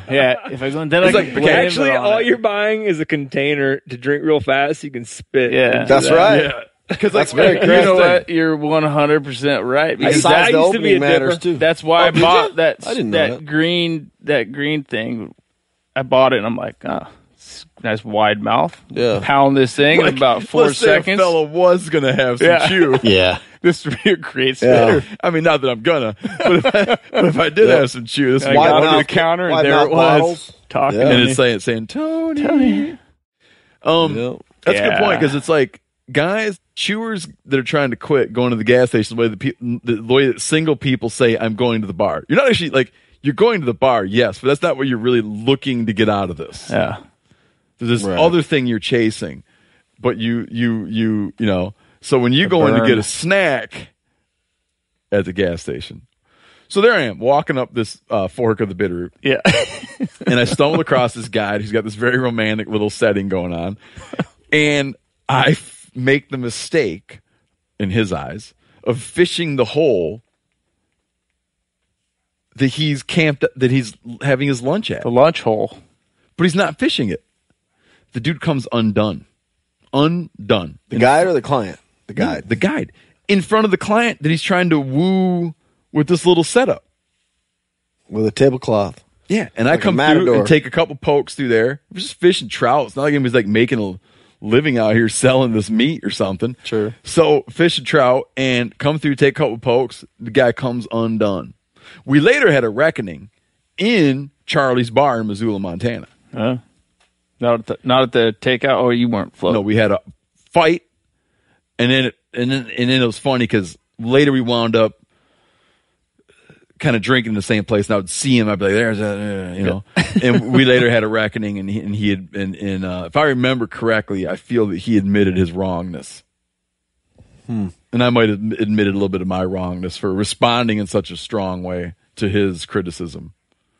But I still today feel like if you're eating lunch and not fishing, that you do not have a legitimate claim on the whole. How do you feel about that, Giannis? What's the guide's perspective? It's going to depend a lot probably on how much pressure's on the river, you know. I mean, if it's like a river where you've been waiting for 2 hours, you hadn't seen a person, and then you got just, unlimited water past their boat. That's kind of like this it's spot. like- That sounds like this spot. You might as well just skip it and kind of move on. You know, as much for your own personal experience. That's a lot like this. theirs. That's a lot like this spot, actually. But- I agree with Giannis on this one. Really? Yeah, I So, do. I was in the wrong. I think you were too. I'll always. You think I was in the wrong? If it was that kind of spot, but I'm saying if It it was was that kind of spot. like a busy river, No, then no one whatever. around. No one around. Yeah, I'd probably skip that one, Steve. I That's think just me. if you're in a boat and you're floating down, and you're like, okay, we're going to Communication's pull key, over though. here. We're going to have lunch, and then we're going to fish this hole. Yeah. And if it's a trout stream, you're kind of just letting it rest. Maybe a boat went through, you're letting it rest. If you're going to have lunch there, like you're kind of claiming that run for a period of time. I think at minimum it would have been worth a, hey, you mind if I fish this run? That's the thing. You just got to, hey, can I? It's like when you walk up to where you want to fish and there's a guy in there. Do you mind if I step in? Really? Then you're good. Communication, man. I need to Problem find it. solved. What do you think about that, Jimmy? Oh, jeez, I don't know. You ever been a guide? Never. No. You guys have all guided. No, I'm definitely not. You never guided, Tommy? No, sir. I probably would have just asked. Or Yeah. if there's lots of holes, I wouldn't want an audience. I'd just keep moving. But that's just me. But it didn't contest him causing a scene at the same time. If he was, Yeah. Man, He doesn't it own really it. making That me doesn't- reconsider because it obviously scarred me because I bring it up all the time. yeah, sounds like it. This is something from way ago. I I hadn't mean, even met there's- my wife yet. That's how long ago this was. Really? Yeah. Did you know Rocket Money can cancel a subscription for you? They'll even alert you when there's been an increase in a subscription price and negotiate rates for you. I can see my subscriptions in one place, and if I see something I don't want, Rocket Money can help me cancel it with just a few taps. You wouldn't believe how many people are paying for subscriptions they don't use. This happened to me. It's annoying. This helps you find it out and get rid of it. Well, Rocket Money is a personal finance app that finds and cancels your unwanted subscriptions and monitors your spending and helps lower your bills so you can grow your savings. Rocket Money has over 5 million users and has saved a total of $500 million in canceled subscriptions, saving members up to $740 a year when using all of the app's features. Stop wasting money on things you don't use. Cancel your unwanted subscriptions by going to rocketmoney.com/meateater. That's rocketmoney.com/meateater. rocketmoney.com/meateater. Applying for tags each year in the West can be daunting. Yeah, I apply for everything everywhere. It's daunting. You have to go to a variety of sources to formulate your best guess as to where to apply. Well, this is a thing of the past now. OnX just launched Hunt Research Tools to simplify the process for all hunters. This tool helps organize the data that matters, makes comparing hunt options easy, and helps hunters develop a plan based on real metrics rather than gut feelings. OnX Hunt also offers all elite members a free digital membership to Hunt and Fool, who I use, for boots on the ground insight and knowledge, and a membership to Hunt Reminder so you never miss another deadline. Stop stressing over application season and apply with confidence in 2024. Check out OnX Hunt Research Tools, free for all OnX Hunt Elite members. Not an elite member? Well, let's fix that. Use code MeatEater to receive 20% off your membership at onxmaps.com/hunt. This is an app I use literally every day. I use it for every aspect of hunting, scouting, trapping, you name it. Hey, I'm excited to share our newest sponsor here on the Meat Eater podcast, which is Poncho Outdoors. The reason I'm excited is I buy their shirts anyways. Listen, man, I rarely go into stores to buy clothes. I just buy my stuff online, and I love their shirts. Max, that I work with, Max Bard, who comes on the podcast one day, I don't know if he sent me a link to this place. I went on and bought some shirts. Dude, they make some good shirts. And they even have an option where if you're like a skinny dude, you can click like the skinny dude thing and get like a whole different cut of the shirt. It's great. Based in Austin, Texas, Poncho is committed to crafting the world's best outdoor shirts for men. They got it started out with a lightweight fishing shirt. Now they make all kinds of other lines. Western, denim, flannel, corduroy. Better fitting. Not all baggy. Better performing because they got modern fabrics with some stretch and breathability and way comfortable. Poncho is only sold on their own website. So head over to ponchooutdoors.com. Use code MeatEater for a free hat or t-shirt with any purchase of a shirt. Poncho offers free shipping and returns, so you can try them out risk-free. I mean, there's a couple things. If this was also a place where, like, you were walking in and then there's a boat. That's true. Is that true? I was walking in. And they had a boat? They were in a boat. So here I am, a lowly walker. So that's different, too, because they have the ability to fish this whole stretch of river, and you're like, man, I just hiked 1.5 miles for my rig. Like, this is where I was planning to fish. That's definitely a factor. Like, you know, and if that's a well-known place where people do hike into, I would never stop there to have lunch. So it's his fault. As a guide. So it could be, yeah. So you're Could not be. completely, it's very circumstantial. Yanni, you cool on all this? Etiquette, I'm ready to move on. tablecloths. You got anything to add on surf perch? Because we still need to talk about today, which was lights out. One of the top days of fishing I've ever experienced in my entire life. Yeah, me too. Like the most gorgeous Hammered. day I've ever had on the Washington coast. It is concluding thought on surf perch. I would you're do circling back around? I would do it again. You know, In the winter. I had so much fun. Anytime I'd go back out there right now if we had the time and go take a few pokes. Let me tell you why it's better in the winter, in my opinion. And this is why clam digging is nice, because it's a winter spring thing. Is when you're out there in the winter, it's like you're out there and you're so happy that there's something going on, because it's a time of year when nothing's going on. That's exactly right. Like February, if you're a hunting and fishing kind of fella, February can be you know, The dog days. There's nothing much yeah, going it's on. like you might not be like kicking tons of ass in February. fly tying season. And so then you go out there and it's like, wow, like a productive Yep. fishery Yep. in the exactly. winter. But to be there in the summer, it's still fun, but you're sort of like, And it's- oh, well, I could be, we could also go. Yeah. Sure. It's got a different kind of joy in the wintertime too, because like you said, it's this desolate, hostile place. And you get this like bright spot of this fresh fish that you're like, oh man, yes. Yep. It's like, it's a little bit of a buzz. If you like having the place all to yourself, that's a good Yeah. thing to do. That's in the best winter, time to 'cause do it. you Oh, are dude, out there's there no- by yeah, your yeah. damn You out self. there in the there ain't winter, man, nobody there's out there. no one You hanging got out it all there. to yourself. People look at you funny. And the fishing can be great Yeah. in the winter. Dudes should be doing it. And those bigger ones tug a little bit. Yeah, Yeah, they do. got some tug. They do. All right, now you cool on that? Because I want to get into the world's greatest day of fishing. Yeah. It was pretty amazing. Lights out. Go along with that. So Lambed them. something I never do. No, yeah, I shouldn't say that. I rarely do, but almost want to do more of because of how much you learn, which is go out on a charter, go out with a guide. And I'm kind of down on it because it's never like, not down on it, but it's never as much fun as, because you're not solving the problems yourself. Right. And so a lot of what I like about hunting and fishing is the problem solving and thinking that goes into it. Yeah. And like the teamwork, right? And when you're out with a guide, it's kind of like you're not catching the fish. If anything, you're just like hindering the operation. Like No. that they would catch, that everything you're doing, they would do better. And they're the brain behind it. And you're just standing there,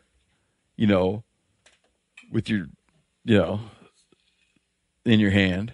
While this person's plotting and figuring, and they've gotten the bait together, they put the plan together, they know what to do, and you're like standing there, oh, do and all of a sudden he's like, all right, drop them down. Right. Tell me when. Yeah, and you've done nothing.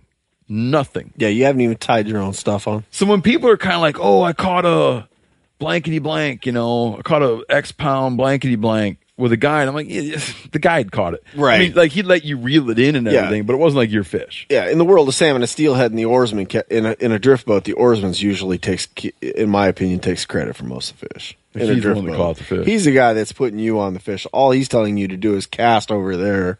The oarsman is the guy exerting the skill. I mean, You gotta to fight your the thing fish. though with hiring a guide, what it does do, the positives of it is that if you don't have if it's not readily accessible, it's great for shortening a learning curve. Oh, That's what I do. And in killer this for case, that. yeah, and in this case, what's the name of that operation? All rivers, All rivers and saltwater charters. Yeah. All rivers and saltwater charters. Yeah. The dudes were solid. They were Great. dialed in. Nick Great. and Ian. Nick Captain and Ian. yeah. Ian was a skipper. Nick That's was the a only thing that mate. made it a good day. We haven't even got into what we did yet. But the only thing that made it a good day is that those guys wound up being like dudes I would fish with anyway. Yeah. Yeah. And treated us like dudes, like they were good enough actors, or they Or just they were genuine, just chummy. or they just genuinely Yeah. felt this way. We're like the interaction was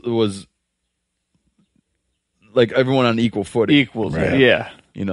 They're like, we clearly like to catch fish. They clearly still like to catch fish. I say still because I imagine someday it goes away when you guide too long. Well, I asked Ian on the way back in. I was like, "What do you do in your spare time?" Because I know when you guide a lot of times you don't fish that much in your spare time. And he's like, "I go fishing." So You he's can tell those guys passionate. He was into like it. to He's fish. Yeah. passionate. Yeah, It's yeah. way for beyond sure. job. Like they like to fish. They like Yeah. to talk about fish. They like to catch fish. We showed up dressed for the part, too. We didn't look like, we just got off a plane. Yeah, so they're probably like, okay, we're not gonna be like getting hooks out of people's hands all day long. Right. And man, was that fun. Oh, it was so My fun. arm's tired. It was And so fun. You need a vessel because we went out. We were fishing 20 miles out. Yeah. Yeah. Yeah. But it was so smooth. If you snapped your fingers and could freeze it solid, you could have ice skated on it. You know, it was much was smoother, so much smooth. smoother than a baby's bottom. Oh, it was so. Yeah. My kid, my youngest kid, we got him a pair of those swim shorts that have the built-in underwear, Oh, yeah. and somehow it must irritate him a little bit or something when he's like wet with that mesh on him, because now he runs around making everyone. He pulls his pants down, makes everyone itch his butt. Really? Yeah. So he'll lay on my lap. And I just got like itches butt cheeks, and he kind of just like gets all dreamy looking and wants to fall asleep. Really? It's like scratching a cat's like belly. A dog. Dude, he loves it. Just have his butt cheeks scratched, man. What's wrong with his own fingers? Because he likes to luxuriate, man. He wants you to get in a nice spot where he can lay down with his butt in your face, you know, and you start like scratching his butt cheeks a little bit. It's like you're scratching a dog on the rump. And he just like passes out. Yeah, and you quit, and he kind of like jolts awake. So much smoother than a baby's bottom, and I'm saying that with where I have knowledge of what that feels like. And in a lot of places like lingcod. So if you go to people in the know on Pacific saltwater fish, lingcod have your reputation as being one of the greats. Oh, sure. Upper echelon bottom fish for sure. Like one of the for sure. For sure. Food Table quality. fare, table fare, man. They're like, Top few.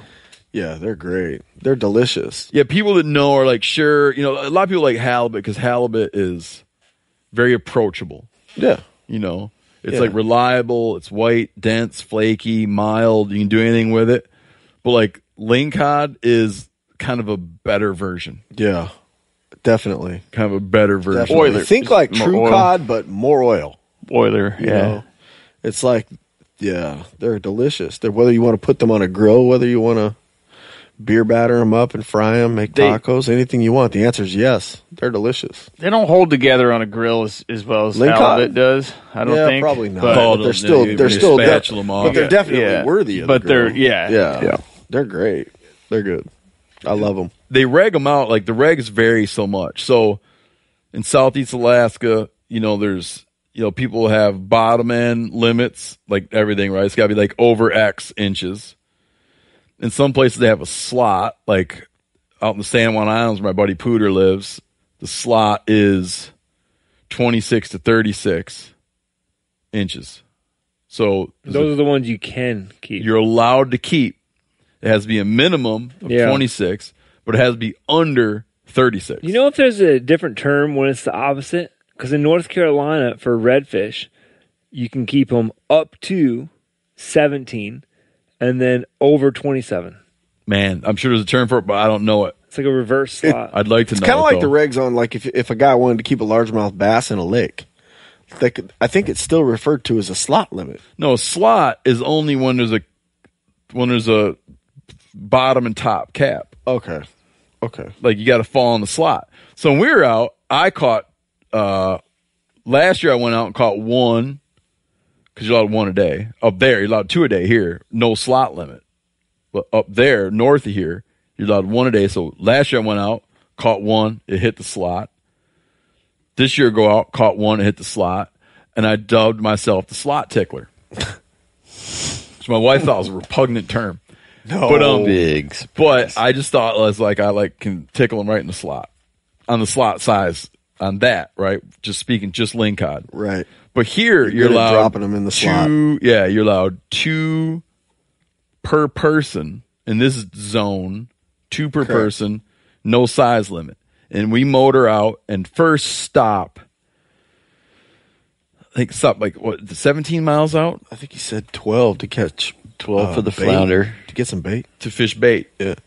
Or And sand dabs. we got little rigs with a like 8-ounce lead ball, and there's a couple look like oversized crappie jigs Yeah. with a little bit of squid tentacle, and dropped down and caught bait. And we caught 20 flounder that were not 20 flounder the size of your hand, Sure. and there's a handful of species down there, Yeah. little flatfish. Yeah. I had that's when the good time started, man. I was having fun doing that. Oh man, my kid could stay there all day fishing Yeah. for bait. So fished up a bunch of bait, and we'll put 20 of them in a live well, Yep. and then motored out a ways more. And like normally when you're fishing lingcod, you're fishing. They like the tops of stuff. So like the tops of very sharp ridge lines, the tops of underwater spires, the tops of underwater peaks. They like the tops of stuff, and rockfish tend to like the sides of stuff. But out here, he said there's so little structure that any little feature will hold fish. And we were on, he was saying just like any discrepancy in the bottom, or it could just simply be that, like, we were fishing on a feature that was only a couple feet higher than the surrounding stuff. Yeah. But it was like an area that was a harder bottom, and it was a little bit of a rise up, like maybe some old rock down there, but still pretty smooth. But he said any feature will gang them up. Yeah. That's what he said. It totally blows me away that you can have this like so uniform bottom and there's one little hummock or hill in it, and that's all it takes. And they must have been piled up. It must have been, because we made how many passes did we make? 3. 3 passes over it. We never made And a we pass were without limited. getting a fish at least 1 or 2. So we had 6 dudes, 5 grown-ups, my older boy, and so we're allowed to put 12 lingcod in the boat. And yeah, but it's maybe a few passes. Yeah, 4 passes. And you rig that flounder like you put a hook through his lip, Yep.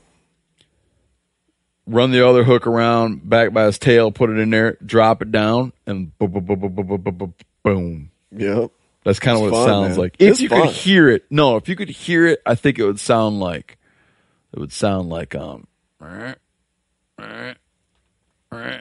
nah, right? Yeah. What exactly is making that Yeah. sound? grab it, It's man. him They- mouthing it. I think Lingcod they makes that suck sound? it in Because and in then other they places, get hooked. lingcod just right. The only word I could think for it, I don't even want to say the word I could think for how a lingcod normally hits. I was going to say bee slap it, like they bee slap that bait, Yeah. Yeah. right? Yeah. But Stun it. here they mouth it. Kind of pick it up. They mouth it. Then all of a sudden, he's just going.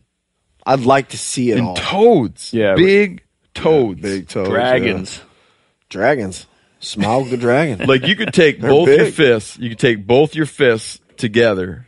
How big was the biggest one we had? I would 15, say 16 pounds? I'd say it was less More than, than I would that. say just less than 20. 18, 19, 20 at the top. You could take both your fists, knuckle to knuckle, They're nice though. and, Fit it and inside. stick it in his mouth without touching the teeth. Yeah.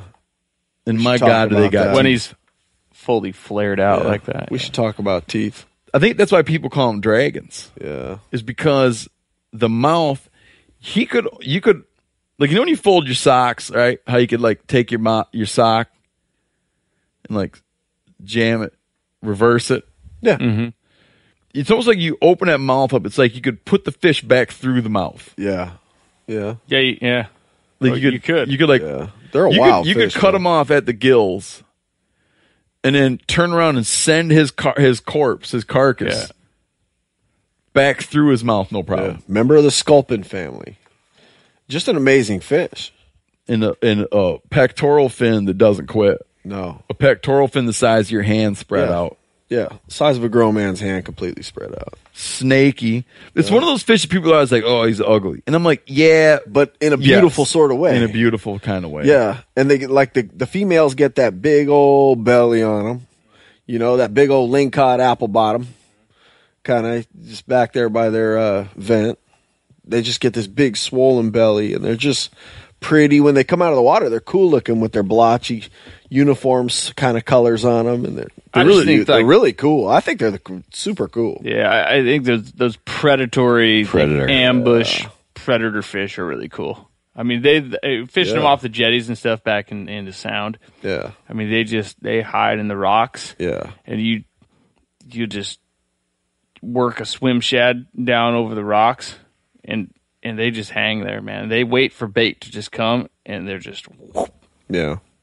That's what what surprised me. You guys talking about it, where I always associate them with 100+ feet of water. Yeah. I didn't know they'll come up shallow. Yeah, 20, dude, 30 I've caught feet. them. I've caught them in less than 10. I've Yeah. caught them right out here, not far from here, in less than 10. Yeah, on the opener on in a the float. Sound, we just fished the jetties. Yeah, It's like 20 feet. Just you hit the rocks and just work it down the rocks And they're laying in of there. the jetty. Yeah. I'll be standing on the jetty fishing like the foot of the jetty, basically. Oh, it's a formidable looking fish, man. Yeah. With the Yeah. freaking fangs in there. Those two. Now there's some footage They're that you super can cool. find online where there's a couple spires in southeast Alaska where they've closed it as a study area. It's called like Spires Marine Park. It's something or another. Just a very small area, but these seamounts. They call them seamounts. There were just a couple small seamounts They've closed the fishing just for research purposes. And there's some submersible footage that came from a submersible that went down to one of these spires to film what's going on down there. And there's lingcod down there, giants, touching side by side. So like laying on the rock where they're actually making body contact with each other, just like spooning. And there's lingcod that are laying stacked sideways On each other. They spawning. Kind of crisscrossing each other. You mean Just everywhere, laying all over. wow. Laying that's like stacked into the good little spots. Wow. It's They're just just not like what us. it's just not what you picture when you picture what's going on down there at the bottom of the ocean. Everybody wants the best fishing spot. Yeah. They're crowded in like steelhead fishermen. Yeah. Into the zone, man. It's like whatever the current brings stuff by and they just want to be in the spot. Yeah. And so pretty quickly we had bam, bam, bam, bam, bam. Yeah, we had 12.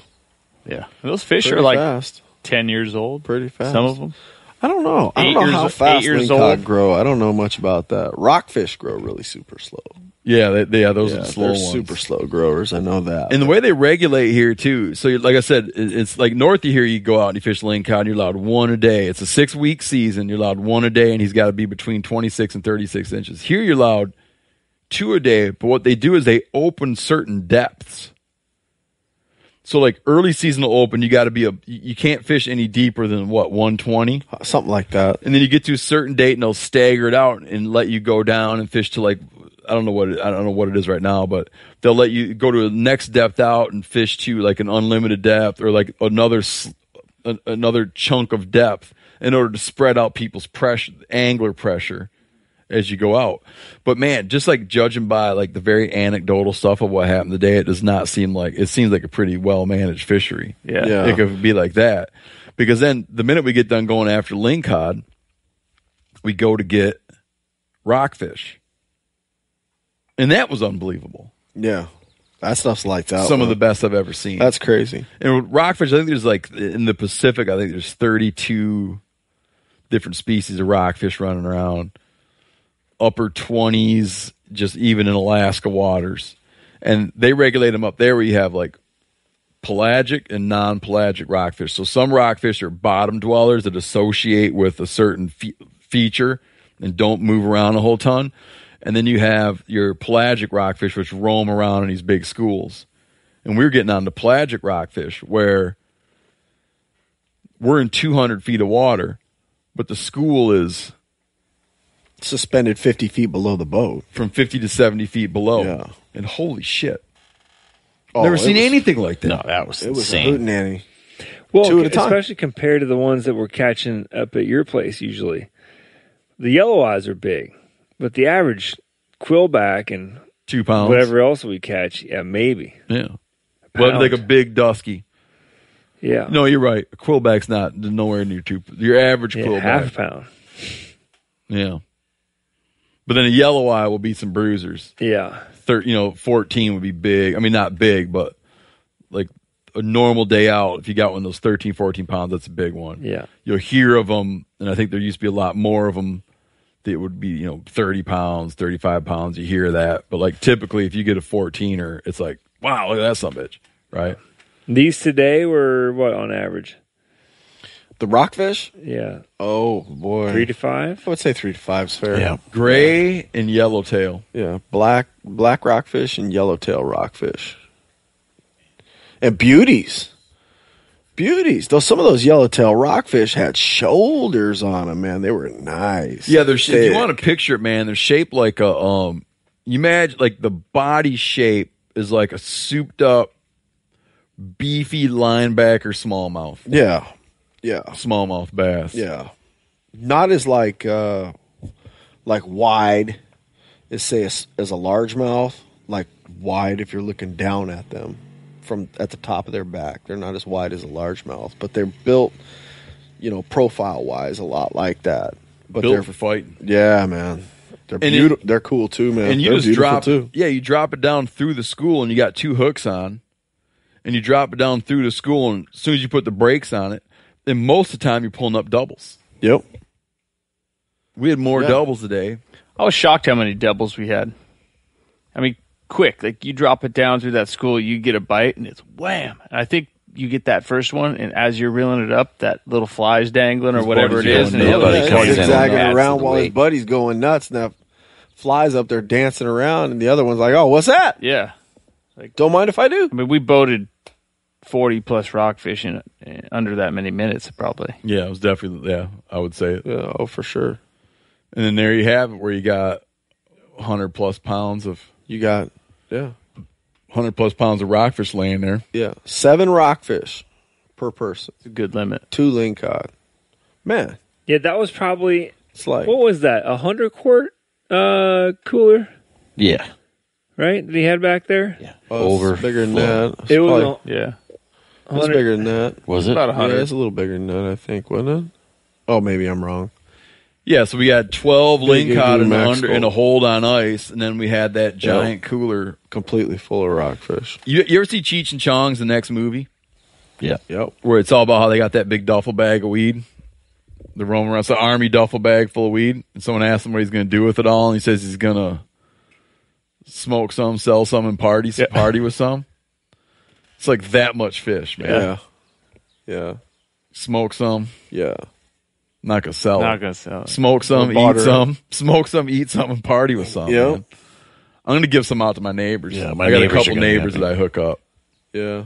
I don't give them like crazy stuff that's hard to deal with, but like if I go to my neighbors and bring them like a lingcod fillet, probably not the whole thing, Yeah. but like enough for their family to have a feed off of, that scores big.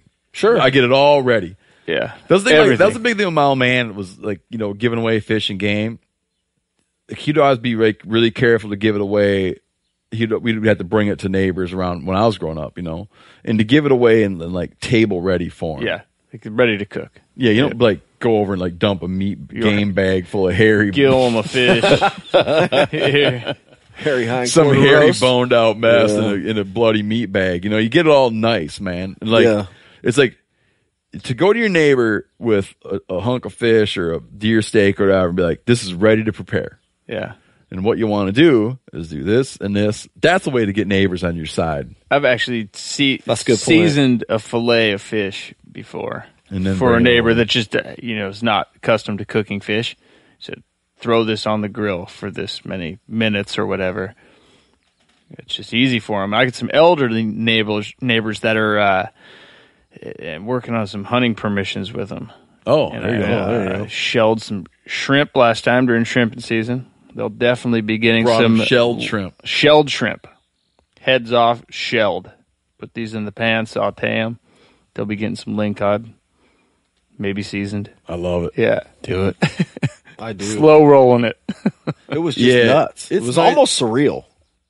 It's nice to give stuff away, man. I always like call it like I love it. like venison diplomacy, man. It's exactly Because what you it can just is. picture like my neighbors don't hunt or Yeah, barely fish.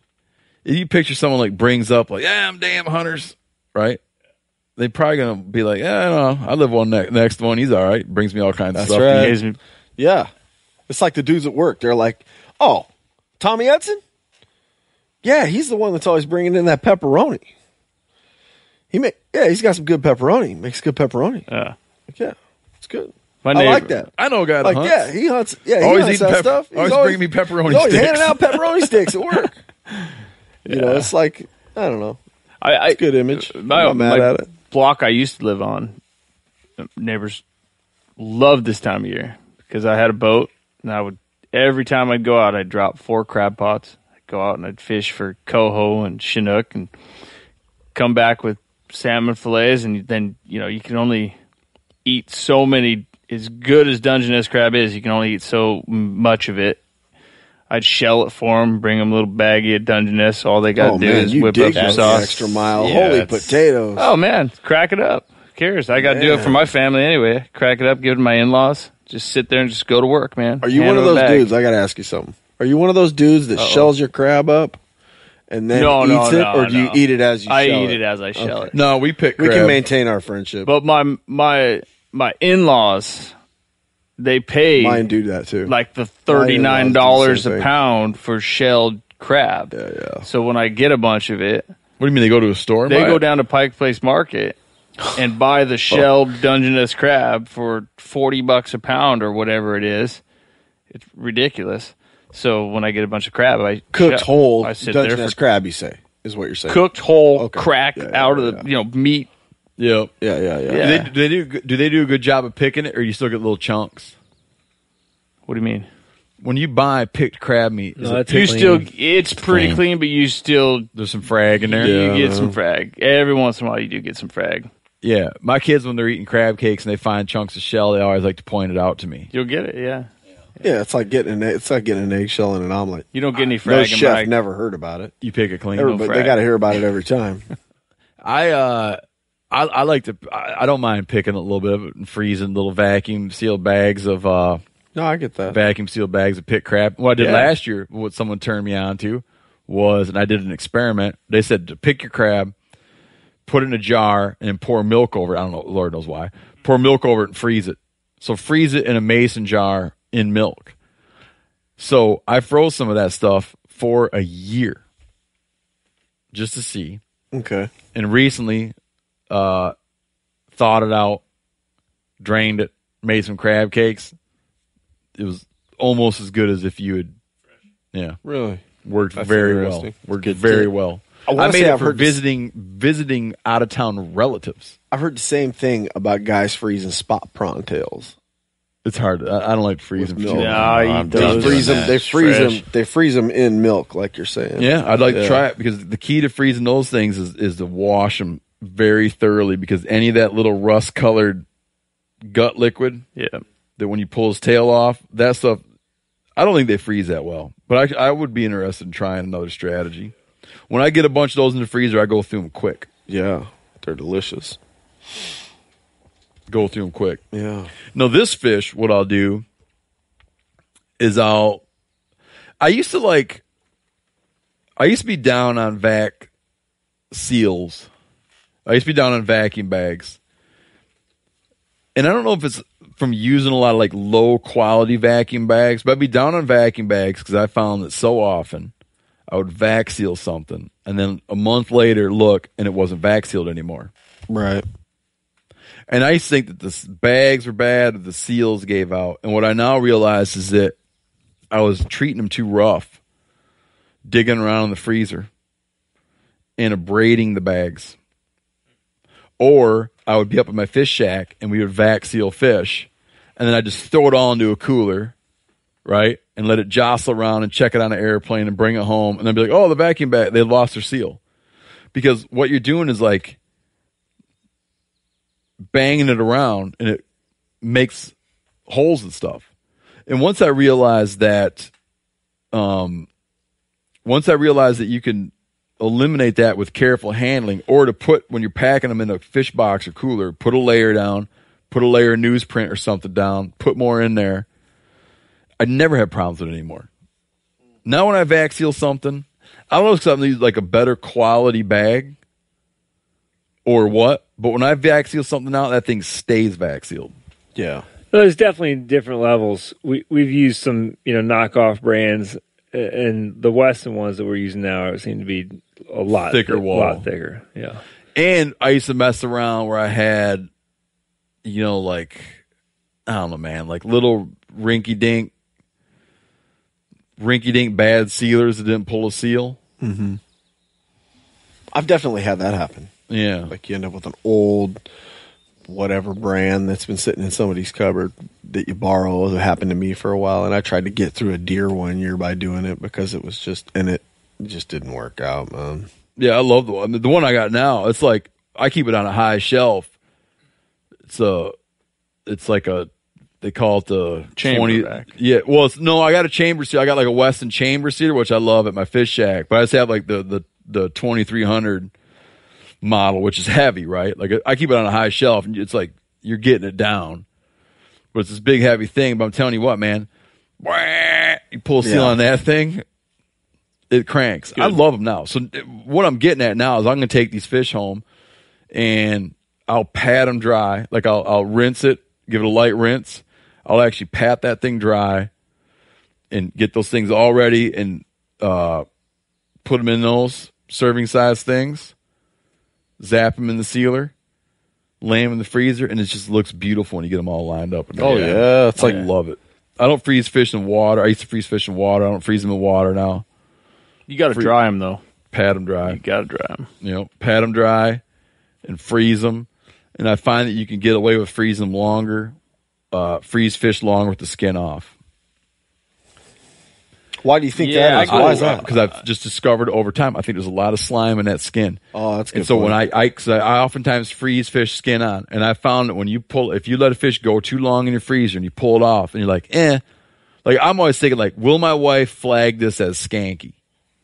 Right. I think like the those way long salmon doesn't ones last too. that long in a freezer. No, If you pull it out and it's a little skanky, like do a Pepsi challenge and take a skinned salmon fillet, skinned walleye fillet, skinned lingcod fillet, whatever it is, and one was skin off, one was skin on, vac seal them both, put them in your freezer for 5 months, pull them out and whiff them.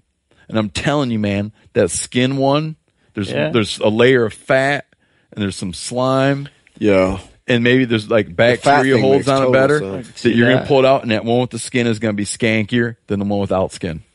I can see that. I dry the heck out of my skin though. Like with Before you salmon or bag I go through rolls of paper towels if I'm vacuum sealing a bunch of fish with skin, and then I put meat to meat, so you have skin out. skin out. Got you. Yeah, you don't want skin on your flesh. The reason we'll do that with Go salmon meat to lesson meat, I so you learned. have that, and then seal it. A long time ago, And was it? I keep. yeah, I'm still eating coho from last June. Really? That's Really? good. My freezer. The reason sometimes we'll freeze salmon like that, meat to meat, skin out, is because if you don't have time to pull the pin bones, the pin They bones poke 'em. can abrade the vacuum bags if you pull a good suck on it. For sure. Oh, that's the good. pin bones That's a good tip. can poke a hole in your vac Yeah. bag, and then you think you got a sweet looking salmon in your freezer, and then a week later it's freeze it. not because the pin bone ruptured the thing. Yeah. Yeah, for good that tip. That I matter, never always thought do of that. that. Yeah. any bone, Can do it. gotta be real careful. But I have a pair of $9 Japanese bone pickers. Like the world's greatest book ever made. I can't tell you what it's called because I can't read Japanese. My buddy brought me a Japanese fish cleaning book from Japan. There's not a fish on the planet that's not in this book. I'm surprised there's not how to clean a whale shark in this book. Like everything is in this book, man. Everything is in this book. Breakdown on how to do it. And I noticed this guy's always using these like special bone picking pliers. So I bought these souped up Japanese bone pickers for $9. Love those things. really. Where But I found them on Amazon. they Sounds just got, they're pretty just like a top secret. needle nose with just flat No, though, it and looks not, like a fingernail clipper, but not. but strong. And it's wide, so you can pluck 2-3 at a time when you're pulling pin bones. Oh wow. Yeah. And I keep that in a special corner of a special drawer. I just use needle nose, but that sounds like it's. No. You need Step these up. Japanese bone pickers. Yeah, I do. Anything else? Japanese. Good stuff. Now, great day. Jimmy, you got anything to add? You didn't say anything about our fishing trip. You didn't have any fun Oh my goodness gracious! I'm trying to take care of my arm. It's sore. from all that cranking? All that cranking. That's That my was one gripe. Awfully fun. That's my one gripe. Because I know they like to use light tackle because the sports like it. Sure. But I would have liked to have my own jigging rod Right. where there's it was a little bit thicker. Right. Just a little heavier. Maybe Heavier just a rods. little bit heavier. Maybe just a touch Certainly bigger. That's for something. them big freaking dragons, man. 'Cause Yeah.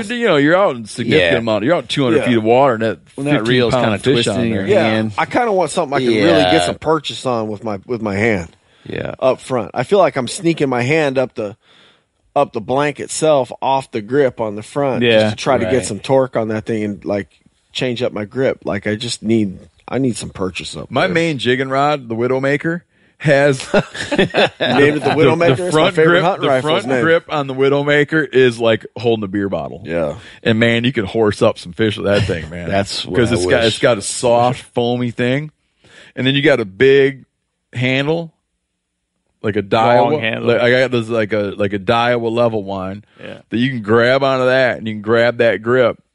And when it's time to get it done and get a fish up off, sucking them up off 250 feet of water, it just is very comfortable. How long is it? Long. Yeah. I feel like I'd like to mention the name of the charter guys again because they What, were you just sleeping earlier? Oh, again. Oh, I'm sorry. Yeah. Yeah. No, they were dialed. I like those guys quite a bit, man. Yeah, they're just good. It was a great boat, Yeah. a great place.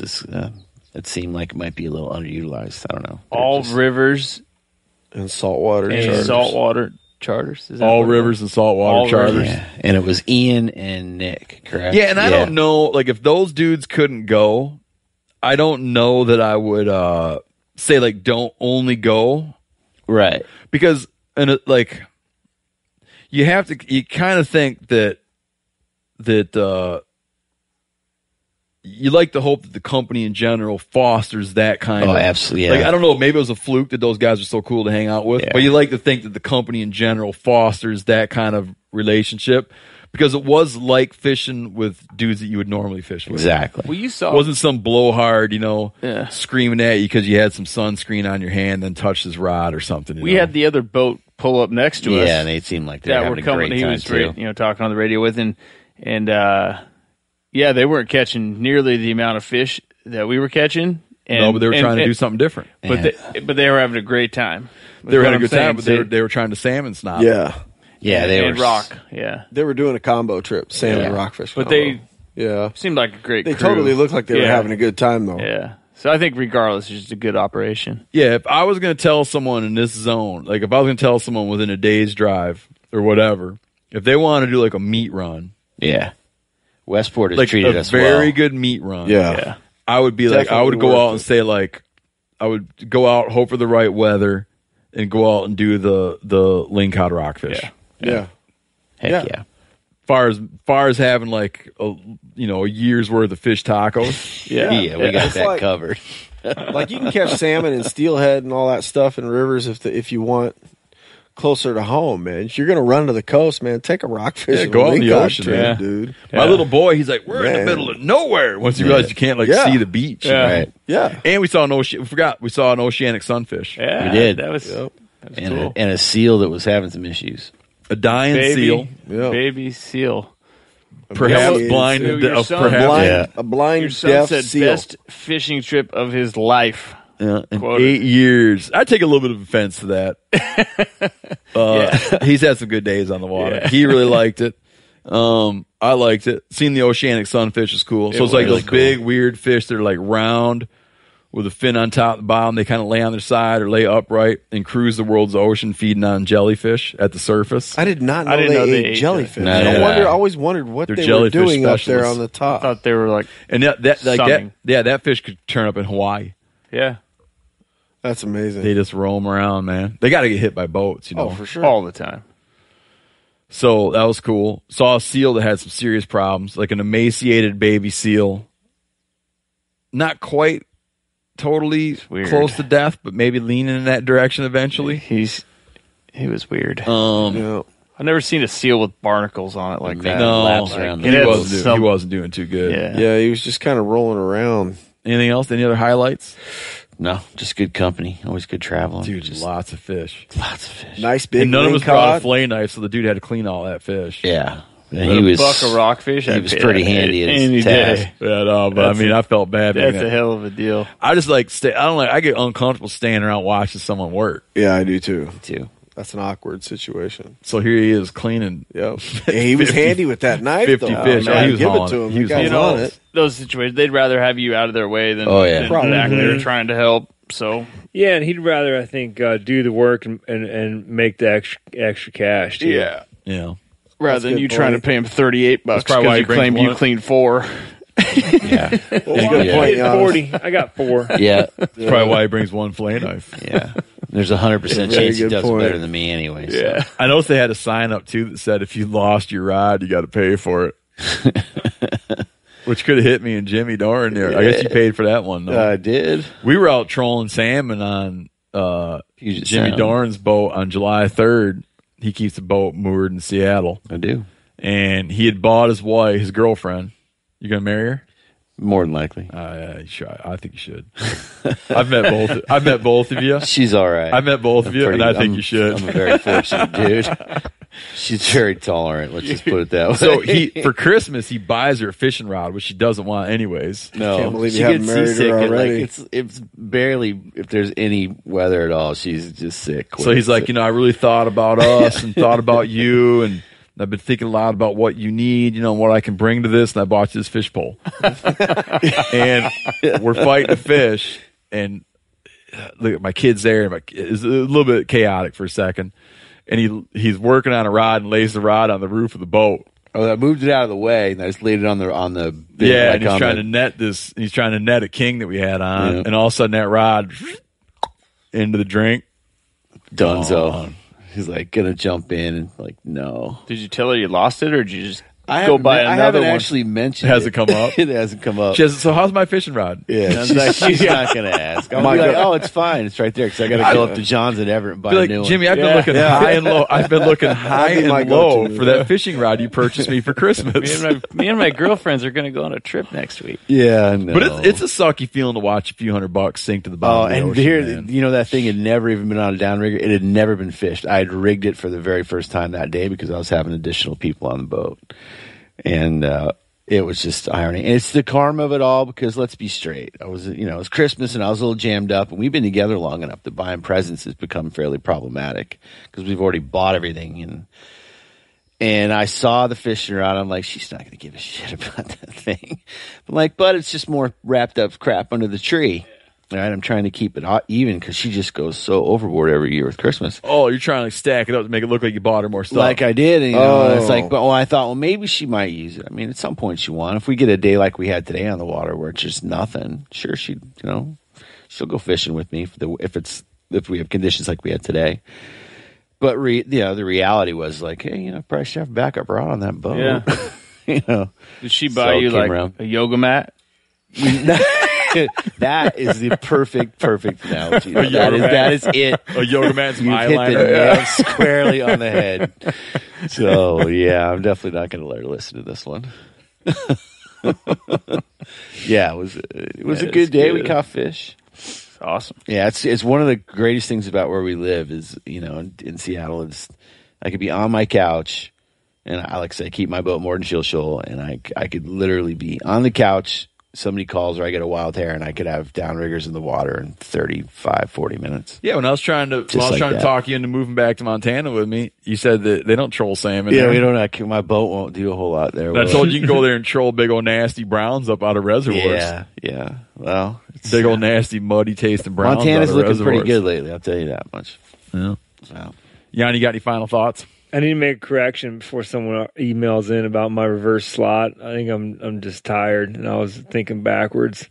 'Cause we had a day last year where we were catching them on both sides of the slot and having to throw them back. Because you weren't slot tickling. Yeah, I wasn't slot tickling. So it's just 18 to 27. Got to be within the slot. No seasickness To today kill 'em. for you. No, I took Dramamine, but You look like you took something. Yeah, but you can't. Today's not a day to test that. I can't say it worked because it was so slick. It was like being out on a lake in Michigan, Yeah. I lost, we talked about this before, but fishing with you out when you've had seasickness, I find myself, usually I just have nothing but love for you. And every time I look at you, I'm like, oh, Giannis. But that day watching you all, disinterested and sick and everything, I looked at you, I just wanted to, kick you off the boat. I was one of those people that, relies on, I need your strength. And seeing you at that and then seeing you at less than that, it wasn't like love came up. It was like I could only, I realized that my love for him is very shallow. It's very shallow. And it relies on him being eager, attentive, anticipating what's going to happen next. But to see him just weakened and all sick and not paying attention, It's the most vulnerable we point. actually had a fish on and he wasn't even aware of it at one point, I think. And I was like, oh man. This guy. Just go further up front. Yeah. Get out of my sight. Get out of my sight. You make me sick. Your sickness makes me sick. Tony, any final thoughts? I don't really feel that way about Giannis. I mean, I did for a minute, but then I caught myself. Yeah, I got it. That was a great day. I mean, we couldn't have hit a better day on the water. So fantastic. I know we're telling Great people. all these Thanks. mugs to go out, telling people, oh, you should go do this trip. Watch, you come out just 12-foot swell. yeah, everybody's Yeah, sick, gnarly. nothing hit. Yeah. You got a Yeah. hook stuck to your hand. It does not get any better than it got today. So It's too rough. It's too stars rough to lined piss. Yeah, it's too rough to piss. So you got to go in your pants. Yeah. Yeah. Yeah. It's great. Yeah.